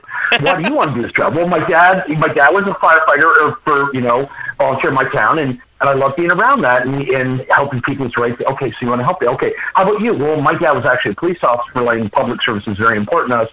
So helping our fellow citizens is very important. That's awesome. And why do you? Well, yeah, what he said. I really want to help people. I really love people. I want to help you. Help people. Help people. Help people. Okay, that's awesome. There's nothing wrong with that. God bless you and your good heart. You want to help people. Yeah, till about your 10,000th, 3 o'clock in the morning bullshit call on us. And then you really don't want to help people anymore. Right. Which is one of the virtues of resilience, actually. Right? Grit is really the better way of putting it, where you've got to dig in and understand that, you know, you are going to punch that. You're going to go on 4 overdoses next week, bud. That's the way it is. Mm-hmm. Right? How are you going to look at that? Are you going to look at that as the drug problem and it's this political situation and it's the legalization of this, and okay, well, you can do that. That's fine. But remember that person that's lying in their own piss and shit at 3 o'clock in the morning, 5 years ago, they were dreaming about Christmas Eve as a little boy. Mm-hmm. Or right? my personal favorite, that this gets real deep, but that guy or that suicide that you run with that dude that blew his brains out 5 years ago was sitting in that interview on that fire department and they wouldn't hire him. Yeah,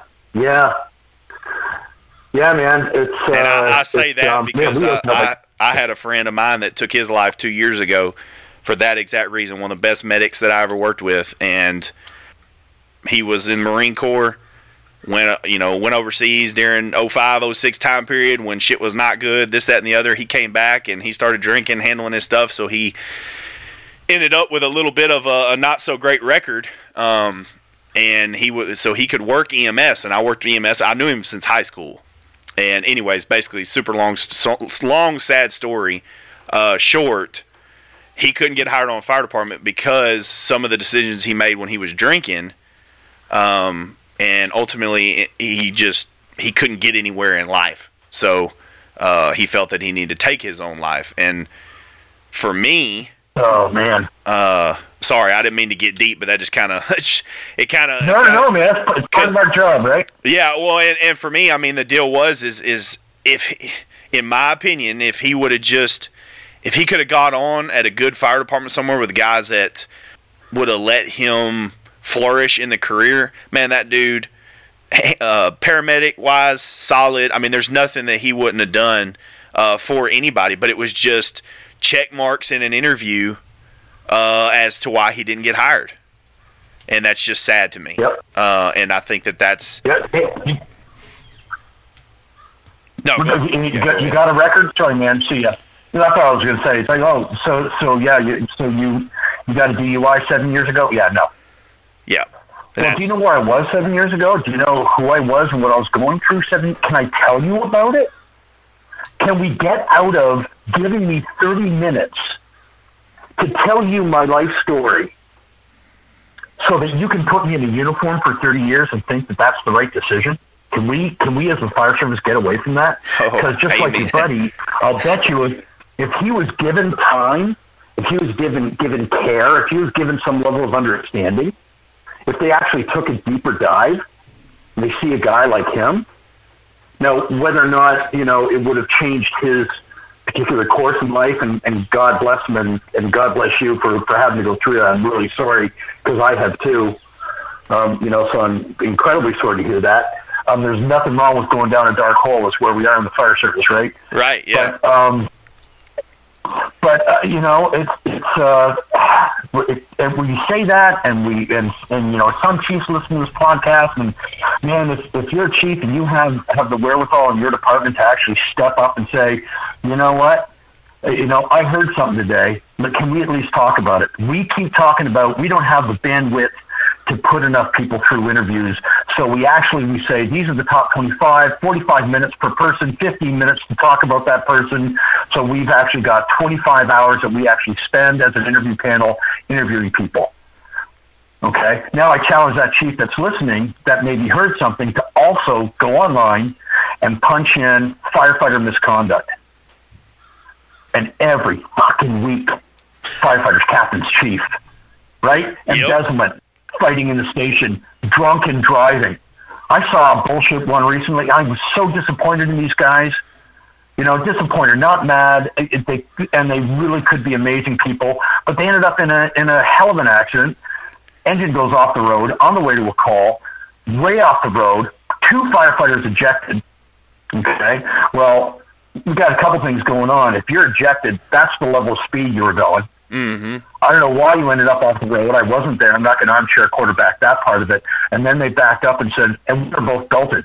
Okay, so if you were belted and got ejected, okay, so how fast were you going, or were you really not belted? And if you weren't belted, why are you handing us that bullshit? Save your ass?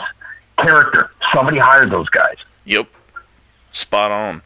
Right, so I'm sorry, I'm on a bit of a soapbox, everybody. Sorry No, about that. no, you're good. I just, I mean, and you're absolutely, that is the conversation to be happening because, yes, the chiefs that listen to this and the chiefs that are thinking about it, you think about that guy that was my buddy. You think about what he did in Fallujah for the men and women, you know, primarily men, obviously, to the left and the right of him in fucking Fallujah. And you're telling me that's a guy that you don't want on the truck beside you? Because he's sure as hell what I wanted on the truck beside me. Because if he's willing to do that for them, what will he do for his family at home and the people that he lives and breathes and eats with at home here for the next 30 years? That's where my mind goes when it comes to hiring candidates. And I think that's something that absolutely we need to reevaluate because, I mean, what are we getting? You know, really, what are we getting? We're getting squeaky clean records and, you know, great resumes in the sense of what these people think great resumes are versus somebody that will, you know, do what needs to be done in real emergencies, whether it's badass fire situations or badass medical call situations. I mean, hell, you working over there in California and like you're talking, I mean, there's hairy situations that happen. So sometimes you might want that guy with you. Yeah, absolutely. Right? If somebody who's actually they've been down and dirty, and they've been some knuckle dragger that was walking the streets a little too late at night and got into some shit. Right? Worldly. Right? Somebody that's worldly, they get it. You can't say that you're an empathetic firefighter if you've never actually walked through East Vancouver, which is one of the worst areas in North America for drug use. Really? Okay. Right. There's a couple documentaries on the Vancouver Station 9, I think, and these guys are punching out 20, 22 a day, and 50% of them are drug ODs. Wow. Yeah, I guess that's kind of like what we see in like Seattle.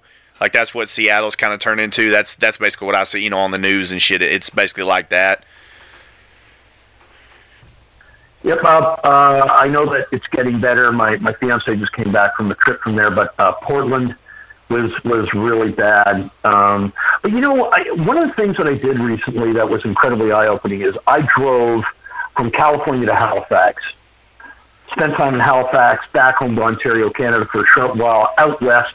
I don't want to give you my map. I mean, the short story is I've bounced all around North America and just traveled across North America again about 3 weeks ago or so. And housing prices, jobs, the drug situation, it's amazing. You go to Des Moines, Iowa, and they say, "Oh, my housing it's especially bad here in Des Moines." Right? The drug situation in Cleveland is really, really bad, except for Miami. Oh, and Savannah, Georgia. Oh, and San Francisco. It's kind of bad everywhere. Right? Houston. Yeah, exactly. So it's definitely, I think it's a cultural. That's a cultural. I love that. That's something that you're really majorly trying to address in your capacity. Is primarily the culture of the fire service, but I like to view the fire service as honestly it's a microscoped reflection of culture within our entire society. Whether it's forever all I've heard is millennials don't know shit, whatever type excuses as to why guys aren't knowing how to run weed eaters and saws at the fire station. They just blame it on society as a whole. But that is an absolute. It affects us completely in the fire service, whether it's the calls that we're running, the people that we're hiring.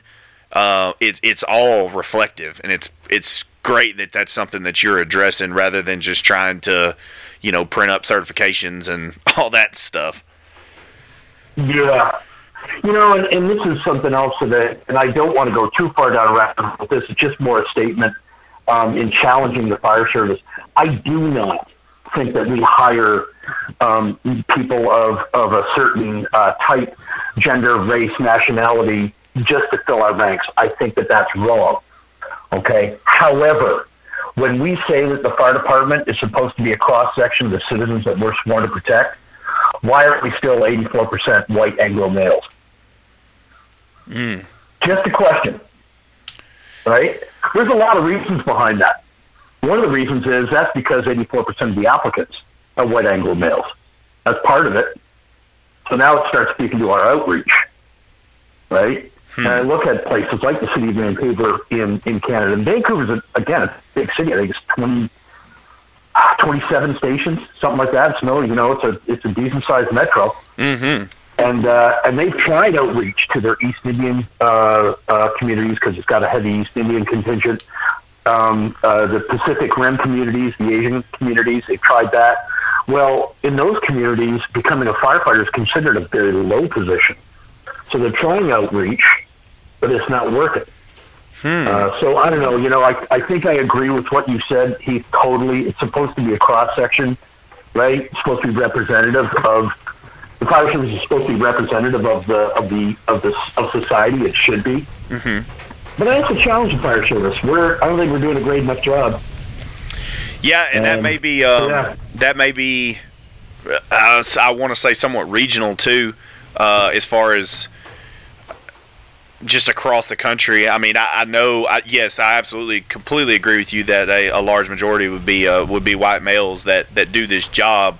However, I have noticed in the last, I'd say 5 to 6 years, just in my little area around Houston, the Hispanic population of firefighters has dramatically grown to reflect the Hispanic. The Hispanic population in Houston is massive. I don't have the numbers. I couldn't even begin to tell you. But I'll tell you, I've worked with a lot more Mexican guys that are firefighters in the last 5 years than I ever did in the first 10.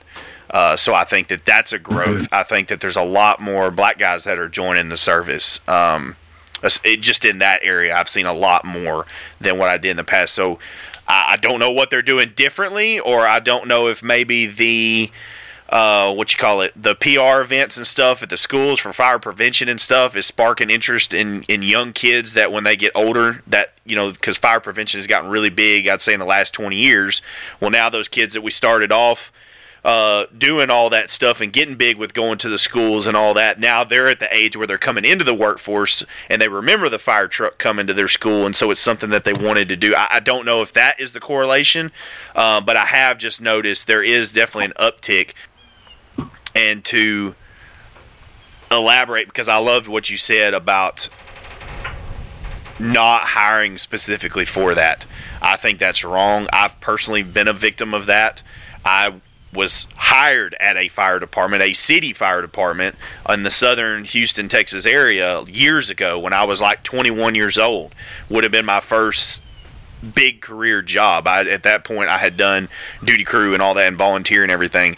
That would have been my first true career at a city position.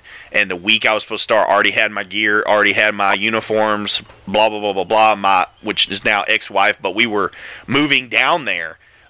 She was actually getting hired on at the police department there because she was a police officer, and we were under contract on a house in that district. Like, we were relocating our lives down there, and the city manager comes in to the fire chief and says, you can't hire him because he's not a minority.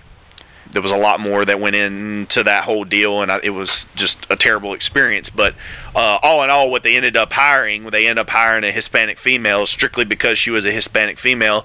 6 months later, she was high on pain medication and wrecked an ambulance, patient loaded, and it turned into a whole deal on their end the city had to deal with of, just that whole legality that goes along with that. But strictly, I was not hired for that department simply because I was a white male.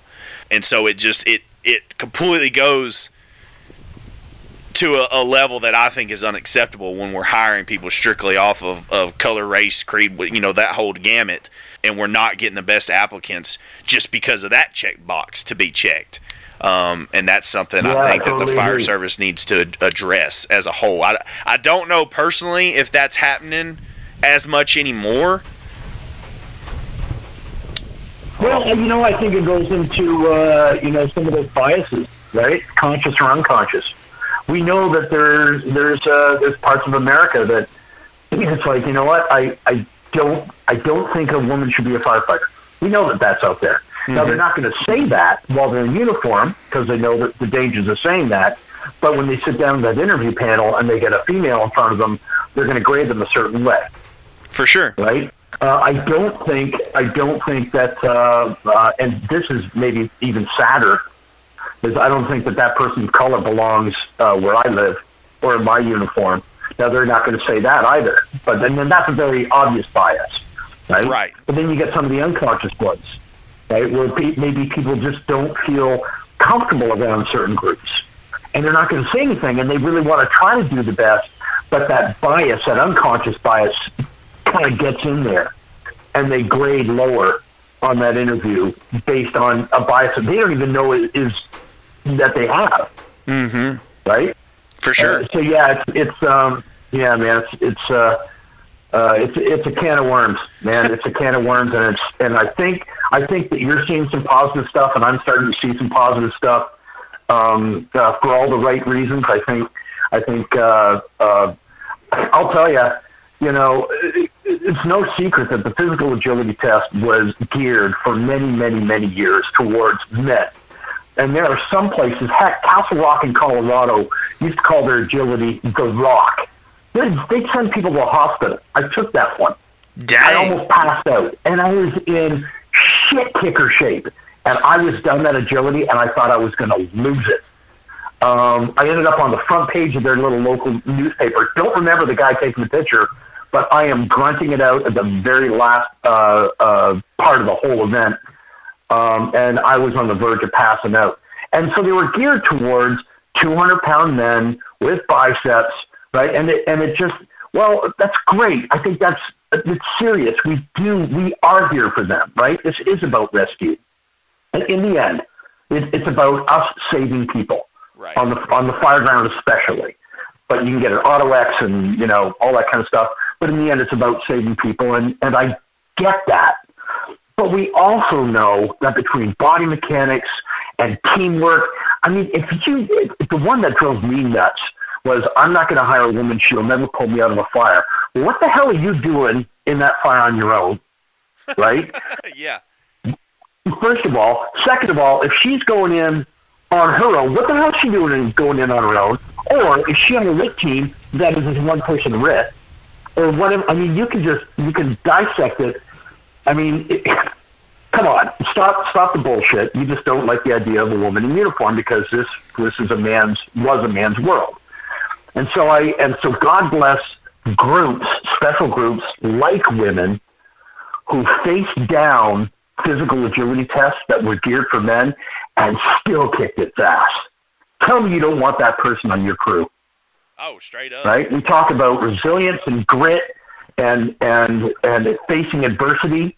We talk about all that stuff being needed, and here's somebody that's an embodiment of it, but we maybe don't hire them because they look a certain way. For sure. Yeah, I'll be the first one to tell you some of the best females I've ever had, or best firefighters I ever had were females. I'll be the first one to tell you that. And there was a lot of body mechanic things that we needed to work through. I mean, you take a 5'5", 140 female and put her on a 2.5. yeah, we're gonna have to work through some shit. She's gonna have to learn. You can't hold it the same way that I can.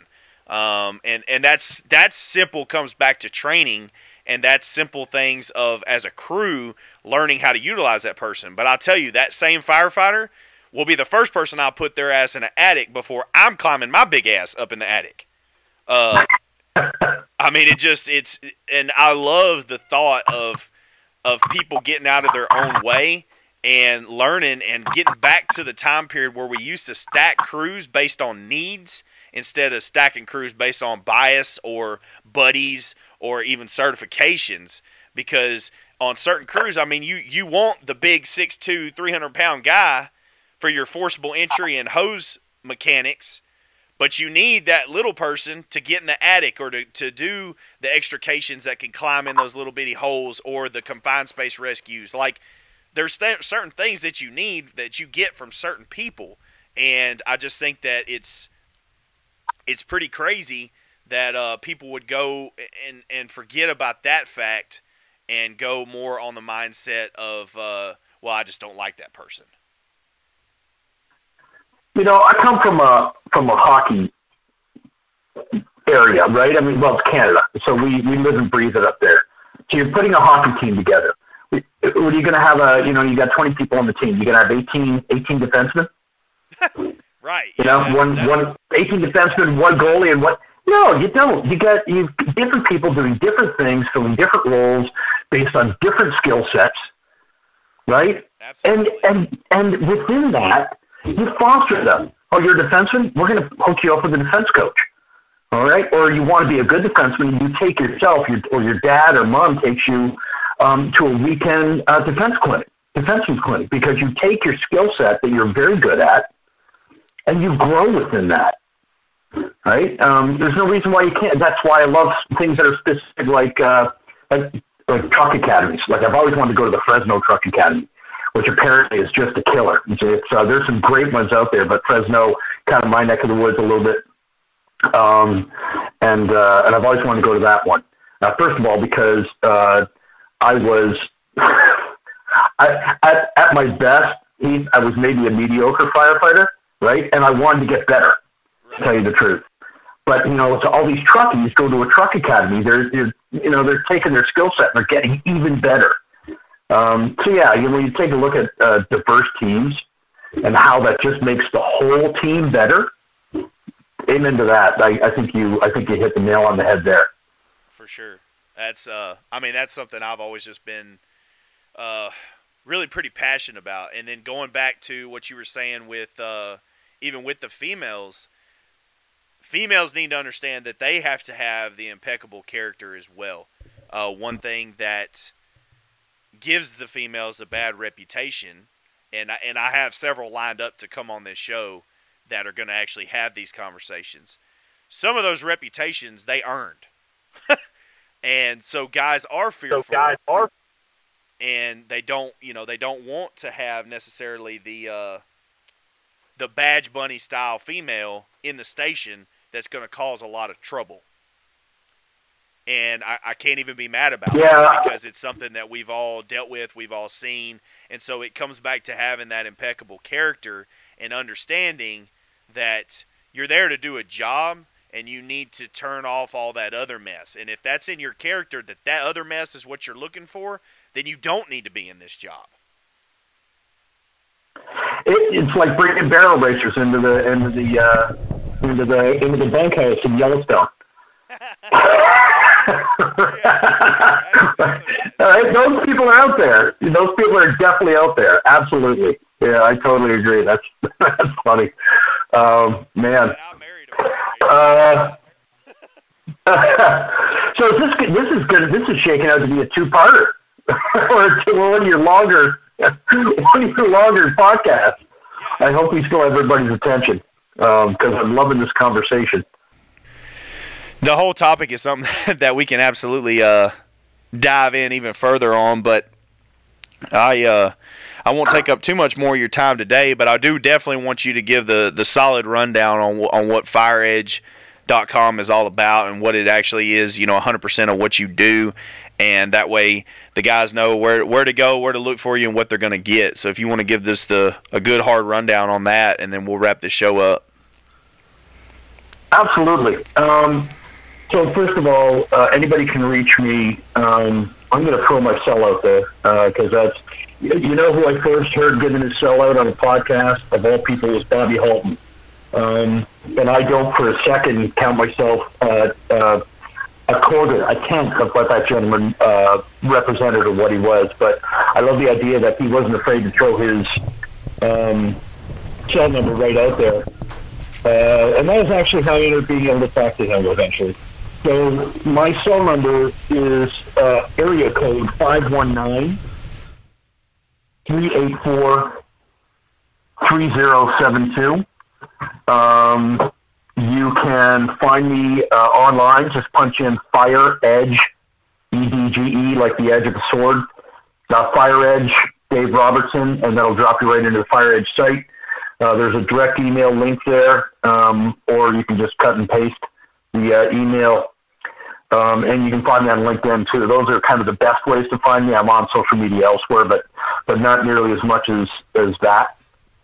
In terms of what I'm about, if you're a recruit that's trying to find your way in getting hired, maybe getting frustrated by the process a little bit, or you're brand new at it. I mean, even if, I love the people that call me and say, I want to be a firefighter. I don't know what to do. What's my first step? And we'll talk about that. But if you're a recruit that wants to get hired and you want to get hired based on who you really are and why you're really doing this, why you really want to be in uniform, and you want to actually kind of discover really why you want to be in uniform, reach out to me. If you're a firefighter or a lieutenant who's moving into an company officer's role, captain's role, I work the assessment center as well. Assessment centers are different all across America. Sometimes it's an interview and a test and a sign-off book. Sometimes it is all that and 2 or 3 days of an assessment center of inbox exercises and scenarios and et cetera, et cetera. So work you through that and captains wanting to become chiefs. What it is that you need to do in terms of your education, your resume, what it's going to look like in your particular assessment center for a chief. And of course, there's different kinds of chiefs, right? You got battalion, assistant chiefs, deputy chiefs, or the chief, and what all that means, and how I can help you get those bugles on your collar. So that's what I do, and that's how you can get a hold of me. And Heath, if I could take a second to say one cool thing. Yeah, go ahead. If you don't mind. Yeah, go ahead. Absolutely. So, we were talking about women in the fire service, and there's an absolute badass. She's with the FDNY. Her name is Michelle Fitzsimmons, and I think she was only the second female to reach battalion chief or higher in the FDNY, and she's now a deputy chief. She's rising the ranks, and she's funny as hell, smart as hell, but she grinded it out in busy houses in New York, in Manhattan. So she's also real trial by fire. And she was telling me once about how in the FDNY they have a thing where they usually you're with one house for a long time, but you'll pick up overtimes or you'll cover somebody at a different house. And so you're at 128 truck and you move over to 10 engine or something like that for a shift, and you see a guy or a girl that you haven't seen in a while, and the first thing they'll ask you is, "So, are you studying? Are you studying?" And all around the FDNY, that great old fire department. I've brought them up a lot, and I should name other ones because North America is littered with great fire departments, but this just happens to be an FDNY thing. Is they point at each other and say, "Are you studying?" And it's just this general calling each other out. Are you fucking reading? Are you doing something else? Are you not sitting in the black chair? I don't care if you're going to spend 30 minutes watching YouTubes on how to, some new possibilities on hose loads or how to deploy properly. or I forgot how to throw a 24 solo. I don't care what it is, right? Are you studying? And I think you need to ask yourself that, right? And everybody that's listening, start challenging each other. Are you studying? Are you studying to become a lieutenant, a captain, a chief? You're a brand new guy. What are you studying? Right? Do you really know our SOPs, our SOGs? Do you really know our rules and regs? Do you know what our MOU is? We've got a collective bargaining agreement coming up for our union. Do you know what that means? Are you studying? I love it. In this business, we pull hose all day long. Yes. I think that any company officer or captain that does not have his or her crew out at least once a day, doing something, I don't care what it is. I love the empty the rig drill is my favorite, which is throw it out in the backyard, open up every cabinet, everybody touches every damn tool once. Empty the rig, half an hour. If you're not a company officer that's not doing that, you should be. That's part of the job. Another part of the job is reading and studying. You are not going to get better if you don't get your nose in a book, period. It's the way it is. Do you, as far as the reading and stuff, is it just primarily fire service material, or are you talking about just reading in general, whether it's leadership books, whether it's just good literature as a whole, just to expand your brain? What exactly are you? So here's why I'm laughing when you asked me that. Right at my feet under my desk, I just happened to grab this bag of stuff, right? Coach, Dave Anderson, Becoming a Leader of Character, Pride and Ownership by Rick Lasky. I've got a schwack of fire engineering magazines. I don't know if you can hear them dropping. And then I've got a book by Sebastian Younger called Tribe, right? And then I've got, by the United States Secret Service, Mass Attacks in Public Spaces. I mean, you know what? You cannot, and that's just me just grabbing stuff. You cannot possibly read enough. You cannot possibly watch enough. Be careful about what you're reading, right? Or especially the YouTube thing. Right. You know, I could actually put a camera on me at the end of this podcast, put a camera on me and talk about how, you know, eating fish food is now the best way to cut 5% body fat. Trust me, I'm a former athlete, right? And you know what'll happen? I'll get 38,000 hits, and people start eating fucking fish food. So you got to be careful with the YouTube stuff. I completely agree. Yeah, 100%. You're spot on with that. And especially listening, don't eat fish food, okay? Yeah. But yeah, in terms of specific stuff, I think my answer is no. I mean, and teamwork and leadership lessons.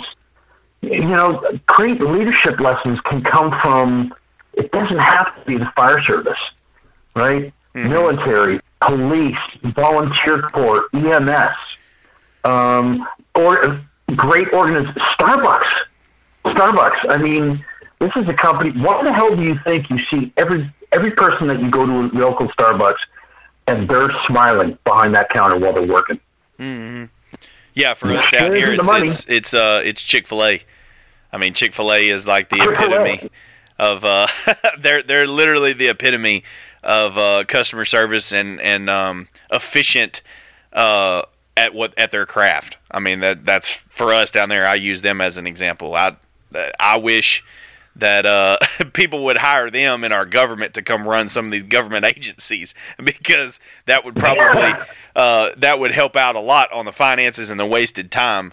And I completely agree with you as far as the reading. I cheat a little bit because of my commute. One of the big things that I do on my commute, I started 10 years ago. I don't listen to the same old music over and over and over again. I listen to audiobooks and podcasts. And I'm selective about the podcast. I don't listen to your typical dumbass whatever. I listen to interviews with people, and that's honestly how I learn, is listening to all kinds of different interviews with people, whether it's on, Sean Ryan Show is one of my favorite podcasts. I listen to Andy Frisella, a little bit of Joe Rogan. Really, I'm kind of selective on which guest, if he has a guest on there or something that I'm interested in. But as far as like some of the comedian people he has on, that's not necessarily what I listen to. But I listen to a lot of audio books. I mean, what I'm listening to right now is Ulysses S. Grant memoirs.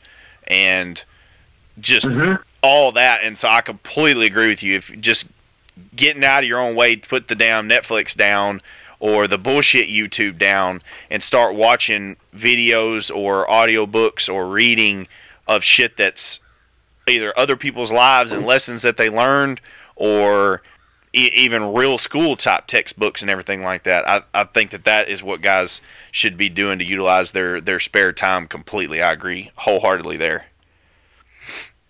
Yeah, it's amazing. Somebody posted something in I think it's Firefighters Book Club, which is run by Jesse Cronalty, and this guy just took a photo and he just said, "This is my collection of books on building construction in the fire service," and it's gotta be, I don't know, 50 books. So I'm thinking there's not like there's 50 books on building construction in the fire service. So I zoom in on the photo, and sure enough, it isn't.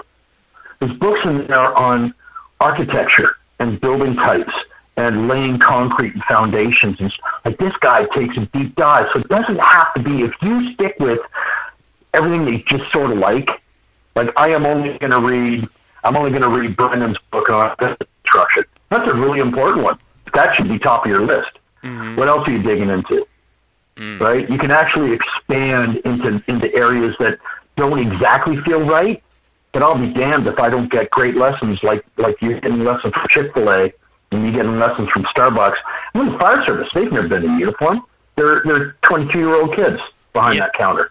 Yeah. What am I learning? Straight up. And most of them, honestly, a lot of them know how to communicate better than a lot of firefighters do, as far as being able to take orders, perform tasks, communicate and have good customer service. I mean, they're embedded, and you're right. I mean, some of them are high school kids, and they do better than some of these chief officers that I know, that as far as communicating and being able to have a good commanding presence, for sure. So they're doing something right. Yep. Yep, absolutely. Anyways, awesome, man. Well, I won't take up too much more of your time today. You got any? You didn't mention. Are you on Facebook, Instagram, anything like that? Sort of, but really, the best way to find me is LinkedIn. And one of the reasons why I'm on LinkedIn is it's the last place where people are actually there. Like, this is a business platform, good, and they're mostly there for that. Right. Yeah, it's mostly job related there. Job work, professional development, that sort of thing. It doesn't mean that the other social media platforms are not important, because they are. And I think that, you can do your own, if you need to start off on something that you feel safe in, Facebook and stuff, and I'm on there, both as a person and as Fire Edge, but I've got very little on there currently as Fire Edge. Again, best way is to punch in Fire Edge, Dave Robertson online, and just reach out to me that way. Great. All right. Well, I have one closing question for you. The guys, I told them the crews that my crew that I had you coming on the show, and they wanted me to ask you if you wear one of those funny California helmets. Yeah, the walking penis. Yeah. Sorry, that was maybe not. That wasn't cool. Oh man. Okay. First, I did. Yes. Second, no longer. So you've got the LA City ones, which I swear to God, if you went to Walmart and got a Halloween uniform, firefighter's uniform, you'd probably have a better helmet than those things. I don't know how those are NFPA standard. There's the 360 structural by Cairns, which you see. That's what Cal Fire uses, and a lot of other places in California. And I've had both that and my old Ben Franklin lowrider. And you would think that the Ben Franklin would be way less comfortable. That Cairns 360, I mean, it felt like someone put a cinder block on my head. It's not engineered well or anything, in my opinion. So no, I no longer wear that. Give me an old school duckbill, and I'm happy. All right, you make all the Texas boys proud of that. When I told them that you were, I'm good. you were from you were out there in California. They were like, "Oh, you got to find out if he wears one of them funny looking helmets." No, he's from Canada. He's gonna be a bedwetting liberal. He's gonna talk funny. Right? Yeah. Oh man, too funny. That's one of those. That's one of those bias right there you're talking about. Yeah, exactly. Oh man. But anyway, thanks so much for having me on. I really, really appreciate it. Thanks to all the Cowboys that are listening as well. Am I right to call them Cowboys? Yeah. Does that sound right? If they're earning it, if they're earning it. One thing that I try to tell people, being as I was raised, truly in the culture of the Western culture, rodeo, and truly cowboying. One thing about it, and you ask anybody that I'm not talking about the guys that show up at a rodeo once a year and wear the fucking cowboy hat backwards. I'm not talking about those assholes, but guys that truly earn wearing a damn cowboy hat. It's something that you earn every single day. Earning and having the title of cowboy, that's something that you earn every day. You're working for that shit. So something with the Third Alarm Cowboys is, I want anybody and everybody to be a part of this team, because that's what it is to me. It's a big team, and it's a movement of guys wanting to make a difference in the fire service, but it's something that you got to earn every single day, and it's through making the best decisions that you can to do right by other people. That's what it's truly all about for me. We all screw up. I've been a screw up majority of my life. I've been a screw up, and I'm still am probably 90% of every single day, but I try to make good decisions, and I try to do right, and that's truly is, if you go and look at what the history of a cowboy is, they didn't, most old school cow driving, real Western cowboys from 100 plus years ago, they didn't own anything. You had your ranch bosses that owned shit, but the day hands, they might own their horse, but they own their saddle and what was in their damn saddle pack, and that's it.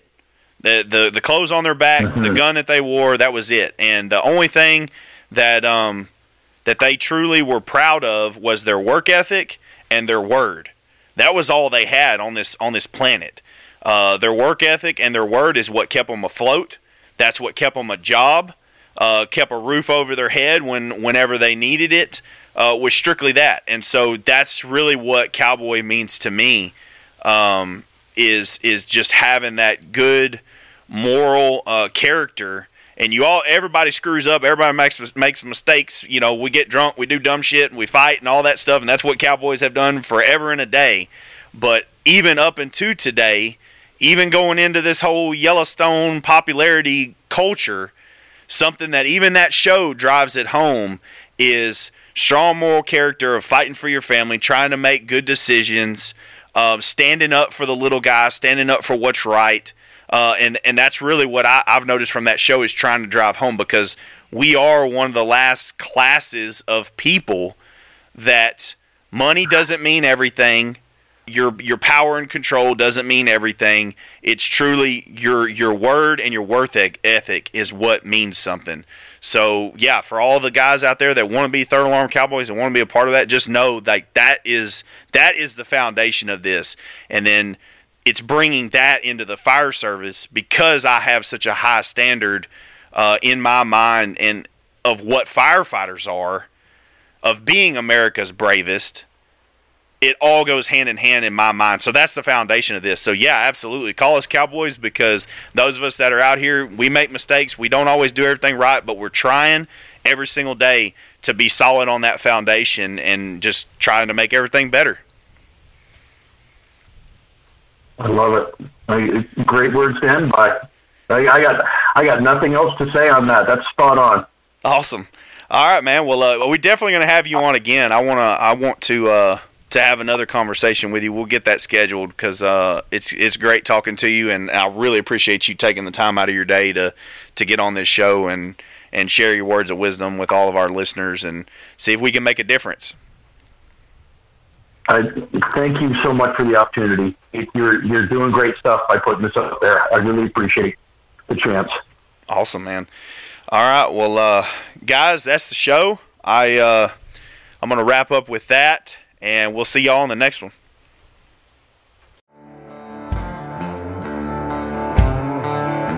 I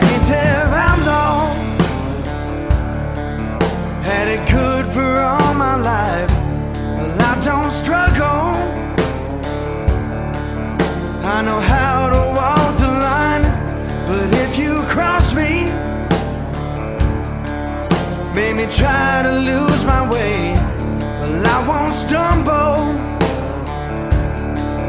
Put you right back in your place, just like a whaler said.